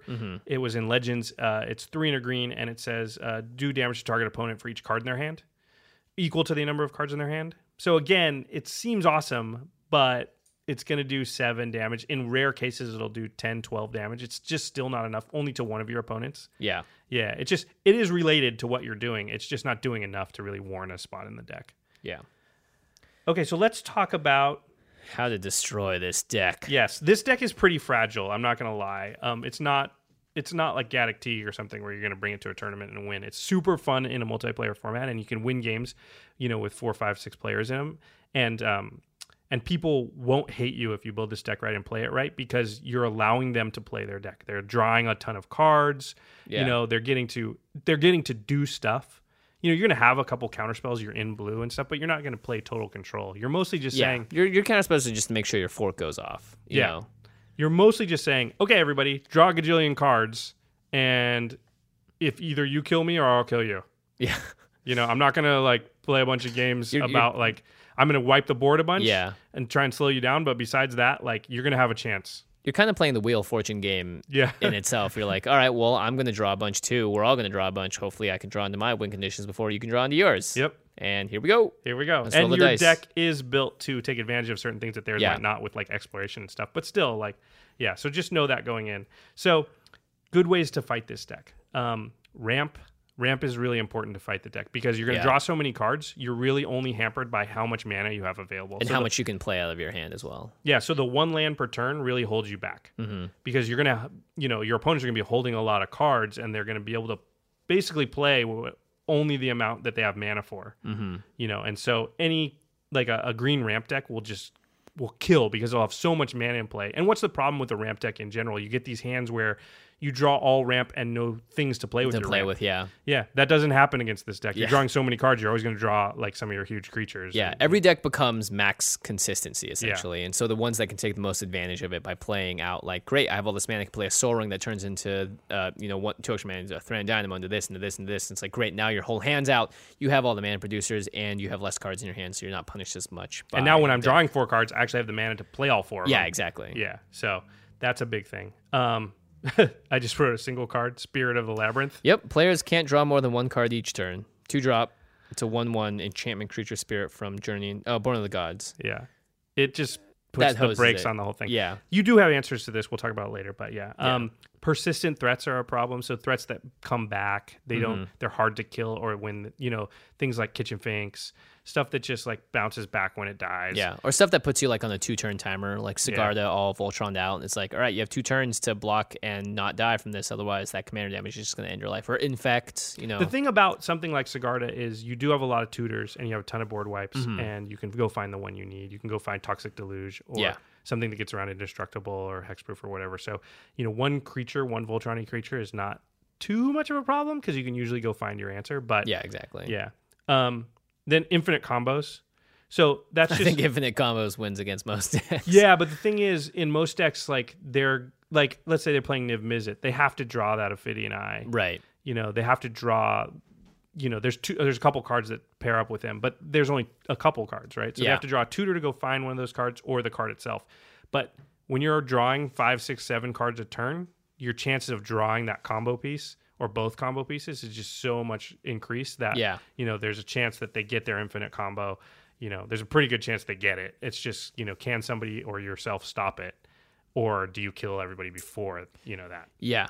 Well, I think Niv Mizzet kind of hurts themselves. Niv Mizzet does hurt themselves.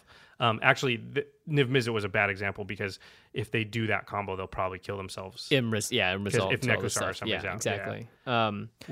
We talked about life gain. Mm-hmm. Yeah, this is one of the rare decks where life gain is actually really good against. Really good against it specifically. Yeah. I also think enchantment and artifact removal. Yeah, specifically being able to get rid of your big things that are as soon as they can recognize that or just lots of counters. Knowing okay, I know that if I don't do anything, these 2 cards in combo with just one other in his hand would mean the end of the game for everyone. So you have to because this deck puts it out on the table. You know, Right. it says like this is what's happening. These are the cards. It says it right on them. You're gonna get hurt by If this. you play it right, though, I don't think counters are going to be a super great answer because Right.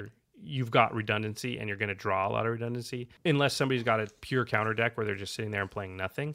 But they can't afford to do that because other players will attack them. Yeah. Yeah. So let's talk about how to counter their counters. There's something I want to talk about this deck really quick, which is card advantage. Card advantage we've talked about before. It's complicated in EDH. That's why we don't really advocate a lot of single target removal, a little bit, but not a lot, because killing one thing for one of your cards is actually puts you at card disadvantage to the rest of the table. Yeah. Like I kill one of Jimmy things, but Craig and Alex are sitting on either side and they didn't lose anything. So Yep. they're both up cards on us. Yeah. Thing is, in this deck, card advantage just doesn't matter. Yeah. Like it's weird, but it doesn't, because when everyone's drawing 6 or 7 cards, You're gonna refill your hand anyway. yeah, it doesn't matter. You're just never going to be ahead enough or behind enough on card advantage for it to matter. Card advantage Yeah. matters in a long game where eventually like having 2 extra cards and they have 0 and you're going to win with those 2 cards. But when everybody's drawing 6 cards a turn, you're never going to get to that point. Yeah, you really just don't have to worry about being. And that's why this deck has cards that are just 1v1 target removals, like Vindicate, Mortify. Croson Grip, Utter End from the Yeah. new cons I would definitely put in there. Yeah. You don't really want Path to Exile in a weird way because you don't want to ramp them. Yeah.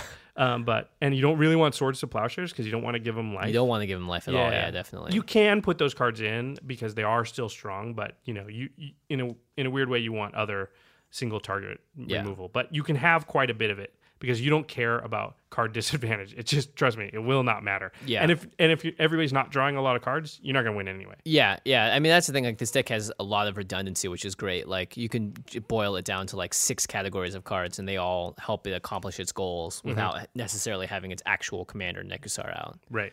And then the last thing, and we don't talk about this enough, and I think it's applicable for a lot of different decks. But the last thing is knowing your opponent's decks. Yeah. So it's really important because infinite combos are something that are really in play against this deck because they're just seeing so much of their library that they have a much better chance to draw into it. Yeah. Exactly. So knowing what are pieces to the combos they're trying to put together and being able to use your single target removal to get rid of key pieces is really important. So knowing your play group and what their decks are and how they're going to try and beat you and what those combos are can really I need to kill that. Yeah. And later I can board wipe that other stuff, but that thing can't sit out there for a full turn or we die. Yeah. Pretty effective. Yeah, it's a super fun deck. That's the thing about this deck. If you build it right, see, a lot of people build Nekusar and it's like a everybody hates me type deck. Yeah, which is and- one way you can build it. I just don't think you're going to win as much in the long term that way. Yeah, and I think hiding the commander in the actual deck is brilliant because it's like people don't. I mean, that's the politics of this deck. Is as soon as people start drawing cards, it is such a positive benefit to Yes. them that they don't want it to stop. And when you start doing negligible damage to them, it's sometimes even the joy of just drawing so many cards is more than enough for them to be like, that's fine. You're not a threat. You're just giving me cards. I'm sure you're going to do something combo off eventually, but I don't think it's going to kill me. But, you do have the pieces to kill them in one turn. Yeah, that is the key to what you just said there is really, really controlling the amount of anger that you cause by the little things you do, and then suddenly, boom, kill everybody. So, yeah, making people draw cards is amazing. If you put a Howling Mine and a Font of Mythos out and everybody's drawing 4 cards a turn, they're gonna like be stoked. Yeah, they're happy. exactly. This is the best. And then if they're looking around and they're like, well, who can I attack? That guy's making me draw cards. I don't really want him out of the game right now. Yeah. I want to keep drawing cards. Yep. So a lot of times that'll make people not attack you in a funny way. But if Nekusar is your commander and they see that, Oh, yeah. Then they'll kill you. because they see the clear goal of the deck Yes. is draw cards, make them take damage. He's going to have a way to amplify that and murder me because of it. Right. And this even works once they've played against your deck. It's funny. You'd think they'd be like, well, I know that. That's true. That's actually very true. Yeah, but they don't know if you have it in your hand. They don't know when you're going to have it. And it's very easy to create this thing in your mind to justify it. Well, I can deal with him when he puts Nekusar out. Yeah, exactly. Yeah. And so your goal is to make everybody draw cards, get the card draw going. Everyone drawing 5-6 cards a turn. And then you play something small like your Underworld Dreams, or you try and sneak out one piece. And you make that around the table, and then you go boom, and you play out one of your big plays and try and kill everybody on the very next turn. So Yeah. if you play Underworld Dreams and everybody takes 5 damage for drawing 5 cards, they're probably going to be fine with it. Yeah. It's 5 It's still damage. negligible at that point. Yeah, And they got 5 cards. Yeah, and it's a little annoying, but If I had a card that says pay 1 life, draw 1 card, I would play it in every color deck I could. Exactly. But on the next turn, you play Nekusar, and then you fork a Wheel of Fortune, and everybody dies. Yeah. And it's like, but if you only had 1 damage dealer out, it wouldn't work. Yep. So you had to sneak 1 out ahead of time, and it's not realistic to have 19 mana in play. Yeah. So that's sort of the art of it, is like when you make that big play, sort of sensing when you have it and when they're not going to be ready for it. Now, how do you defend against people that are like, well, I know what's going to happen. Let's just swing out at Josh. We're still going to draw cards because it might take us a couple turns to kill him. Or maybe I can kill him before everyone else gets to benefit from the drawing of the cards. Right. So what do you do against that? Well, your board wipes are your biggest thing. Yeah. They're going to take care of most decks. There's some decks, though, Jaleva, stuff that's like spell-based. Yeah. You're going to have a real tough time against. Again, if you see Jaleva or you see a spell-based deck, you need to tutor for your counterspells. Yeah. And that's how you're going to try and keep them at bay. Just stop them. Just delay them. Because really with this deck, I feel like you just need 1 to 2 extra turns if you really need it. And that is enough to be able to take over the game. It's a really good point because you need to sort of retune your brain. You're not worried about card advantage, like I said. Yeah. So you can play cards and all it did was buy you time. It didn't actually destroy anything. It didn't actually, it didn't get you card advantage at all. Card advantage does not matter. You don't get to say that very often, but in this deck, it really doesn't. So you can play things that are card disadvantage, but they're tempo advantage. So they just stall out the game a little bit. Cards that, Well, that's why I think board wipes are the best tempo generator Yeah. in Magic, especially multiplayer, because you get to clear everything out, and it takes so long for everyone to get stuff out. It has summoning sickness. It gives you more than a single turn sometimes, just for people to reestablish your board. Yeah, totally. So, and that's sort of how it plays out. And like I said, the great thing about this is, like, I still get it. Like, I've won plenty of games with this deck, but when we pull out Chromat, people go, oh, Chromat. They're excited. They know the game's going to be fun. They're going to draw a lot of cards. They're going to see a lot of their deck. They're going to get to do a lot of stuff. Yeah, it's almost like a race. Everyone knows that when you pull out Chromat, I'm like, sweet. I'm going to definitely not be mana screwed. I'm going to definitely not be this or that. Like, Right. I will be fine.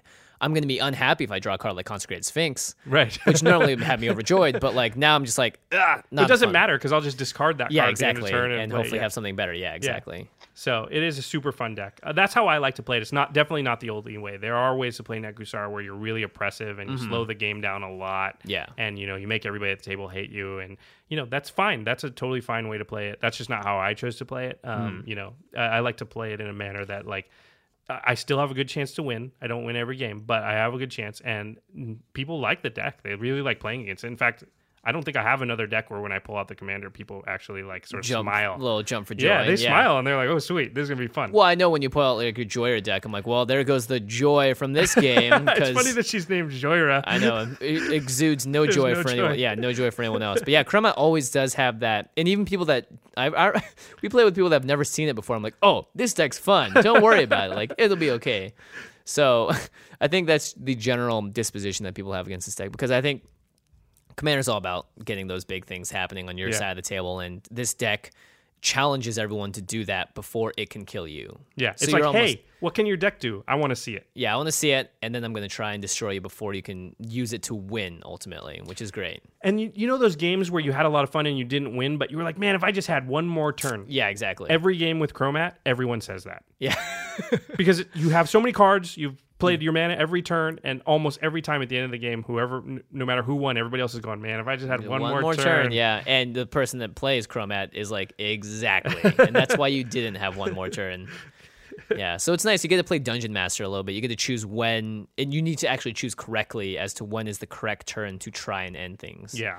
Which is pretty great. Yeah, that's sort of the key. And as you play the deck more, you'll sort of learn those points. Yeah. And it's reading people. It's reading, like, know, you really have to read, like, oh, it looks like that guy's about to win. He, it's like when we play with Craig and we always laugh about how Craig will have this, like, crazy smile on his face. And I know that I'm about to get hit for, like, 12 poison counters and die. Yeah, exactly. So it's like I eyeball Craig and it's like, uh-oh, he's starting to get that half grin. Like, time to... I better try and kill everybody. Yeah, and the nice thing is like, even if you are not able to kill everyone, let's say someone has had some marginal life gain and you get them down to like 3-4 life or whatever, it just is a matter of time because they can't control the fact that they are going to have to draw cards. Mm-hmm. It's not like something that they can choose like, well, I'll just block you this time. It's like, Right. no, you're still going to draw those cards. You're still going to take that damage. Fun deck. I love this Fun deck. Yeah, I like it a lot too. I think it's a really fun, unconventional way to play a general that's hidden inside the deck.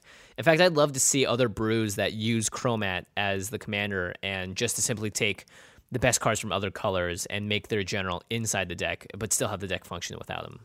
Well, and Chromat or Wooburg type generals, like there's so many ways to build 5-color decks. You have access to literally every single card in the history of Magic, and it's really daunting and really hard to build those decks. And a lot of times those decks turn out to be just a hodgepodge of good stuff, which can be an awesome deck. Yeah. It's not necessarily the most fun deck, but it can be awesome. And what this does is allows you to give focus. Yeah. And this isn't the only way to build Chromat. Obviously, there's a million ways. It's just, I think if you're going to build a 5-color deck, it's probably advantageous to pick a direction and go hard in that direction. This one just happens to be card draw and making people take damage for drawing cards, but you could go in a million ways. So building a Wooburg commander deck is totally viable because we got all these new dual lands from cons and all kinds of stuff. And affordable at this point. Yeah, and it's totally fun. But yeah, that would be my advice to anybody doing that is like, pick a theme, pick a direction, and go that way. Because otherwise, it's going to be so daunting to build a deck that's just like, hey, you can use any card in the history of Magic. Yeah, go for it. Yeah. I'd say like the more colors you have, the more focus you need to have to make your deck work. Because the less focus you have, and the more you're just like, good stuff, the more you'll find, that like, oh, I put too many green cards in here, and but I really want to be playing like red blue instead or whatever. So like what you did here was great, where you really focused on 3 to 4 and then splash the last one along a little bit, so it doesn't screw you over if you don't draw into the right mana base. But you're going to draw cards anyway, so it's okay. Yeah, it's funny. I never have mana problems with the deck. I never ever. Yeah, in fact, you draw too many cards. It's not. Yeah, I think that's actually one of the best combos for a deck like this, which is getting cards that help you draw, and you're going to hit the land drops you need. Okay, so that is Nekusar done the command zone way. Yeah. Yeah, a good way to do it. In fact, this makes me excited to brew more decks. Yeah, it's just you don't see that very often. I actually have a couple decks that way that are not based on commander. Yeah. Yeah, that's so if you've built a lot of commander decks and they're all based on their general, I would challenge you to build a deck where they're not based on the general. They're based on a mechanic, and the general just allows you some colors to use. Or that is the mechanic of the general, but let's just say like your general's in permanent exile. Does your deck still function without him? Yeah, and it's funny because in a lot of ways your deck is more powerful when it doesn't need its general, because a lot of decks are built to combat generals. But there's not very many decks that are built to combat not a general. Yeah, exactly. Yeah, so that's pretty important. Okay, so one last reminder. We got cool stuff to give out. Prizes, guys. Free prizes. Big money, big prizes. That's right. I'm going to be getting a Cons of Tarkir box, and I'm definitely going to be handing out some boosters that way. I already gave away a couple of M15 boosters on the stream. Just put them in an envelope and shipped them away. So if any of you guys crack a foil Nissa, I hate you. No. If you crack a foil Nissa, that's awesome. Just, it is awesome. Tweet it back at us so we can brag about it. And then get hopefully more people to follow us. Yeah. But yeah, we'll be giving away tons of stuff on Twitter in the next few weeks, and just I guess over the general course of time. Yeah. We've always got we're doing a podcast. We occasionally get some swag. Sometimes we just have excess product just from being. Well, the nice thing is Wizards has taken notice and they've provided us with some stuff, so we're going to pass it along. That's what it's for. So so definitely follow us on Twitter, email us. Comment section is probably going to be in play also. Twitter's going to be the main way, though. Yeah, that's how we'll communicate how we're doing the giveaways or what the giveaway will be. So, again, it's at CommandCast, at Josh Lee Kwai, and at JF Wong. And Abby is about to announce that again at the end of this podcast with cool music. Yeah, that's right. And don't forget, there is video. There's always video, so you can watch the beautiful backgrounds passing with the cards coming up, and you get to see the art and everything. RocketJump.com, it's all there. Yeah, our shout out to our editor, Eli, who does a great job with the videos. And thanks, Eli. Yeah, good work. All right, guys. Well, that is it for this week's episode. As always, if you have commander suggestions, send us a comment, post a comment, send us a tweet, all that good stuff, and we will we'll listen to what you have to say, of course. But until then, thanks everybody for listening. Yeah, and hope you guys play a lot of Cards of Tarkir. Peace.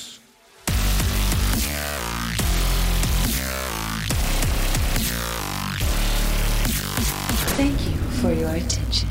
For further inquiries, send an email to commandcast@rocketjump.com or ask us on Twitter at JF Wong and at Josh Lee Kwai. See you later, alligator. Greetings, humans. Angie has made it easier than ever to connect with skilled professionals to get all your jobs done well. I absolutely love this because, if you own a home, it can be really hard to maintain. It's hard to find people that can help you for a big project or a small. Well, Whether it's in everyday maintenance and repairs or making dream projects a reality, it can be hard just to know where to start. But now, all you need to do is Angie that and find a skilled local pro who will deliver the quality and expertise you need. Angie has over 20 years of home service experience, and they've combined it with new tools to simplify the whole process. Bring them your project online or with the Angie app, answer a few questions, and Angie can handle the rest from start to finish. Or help you compare quotes from multiple pros and connect instantly, which means you can take care of just about any home project in just a few taps. Because when it comes to getting the most out of your home, you can do this when you Angie that. Download the free Angie mobile app today or visit Angie.com. That's ANGI.com.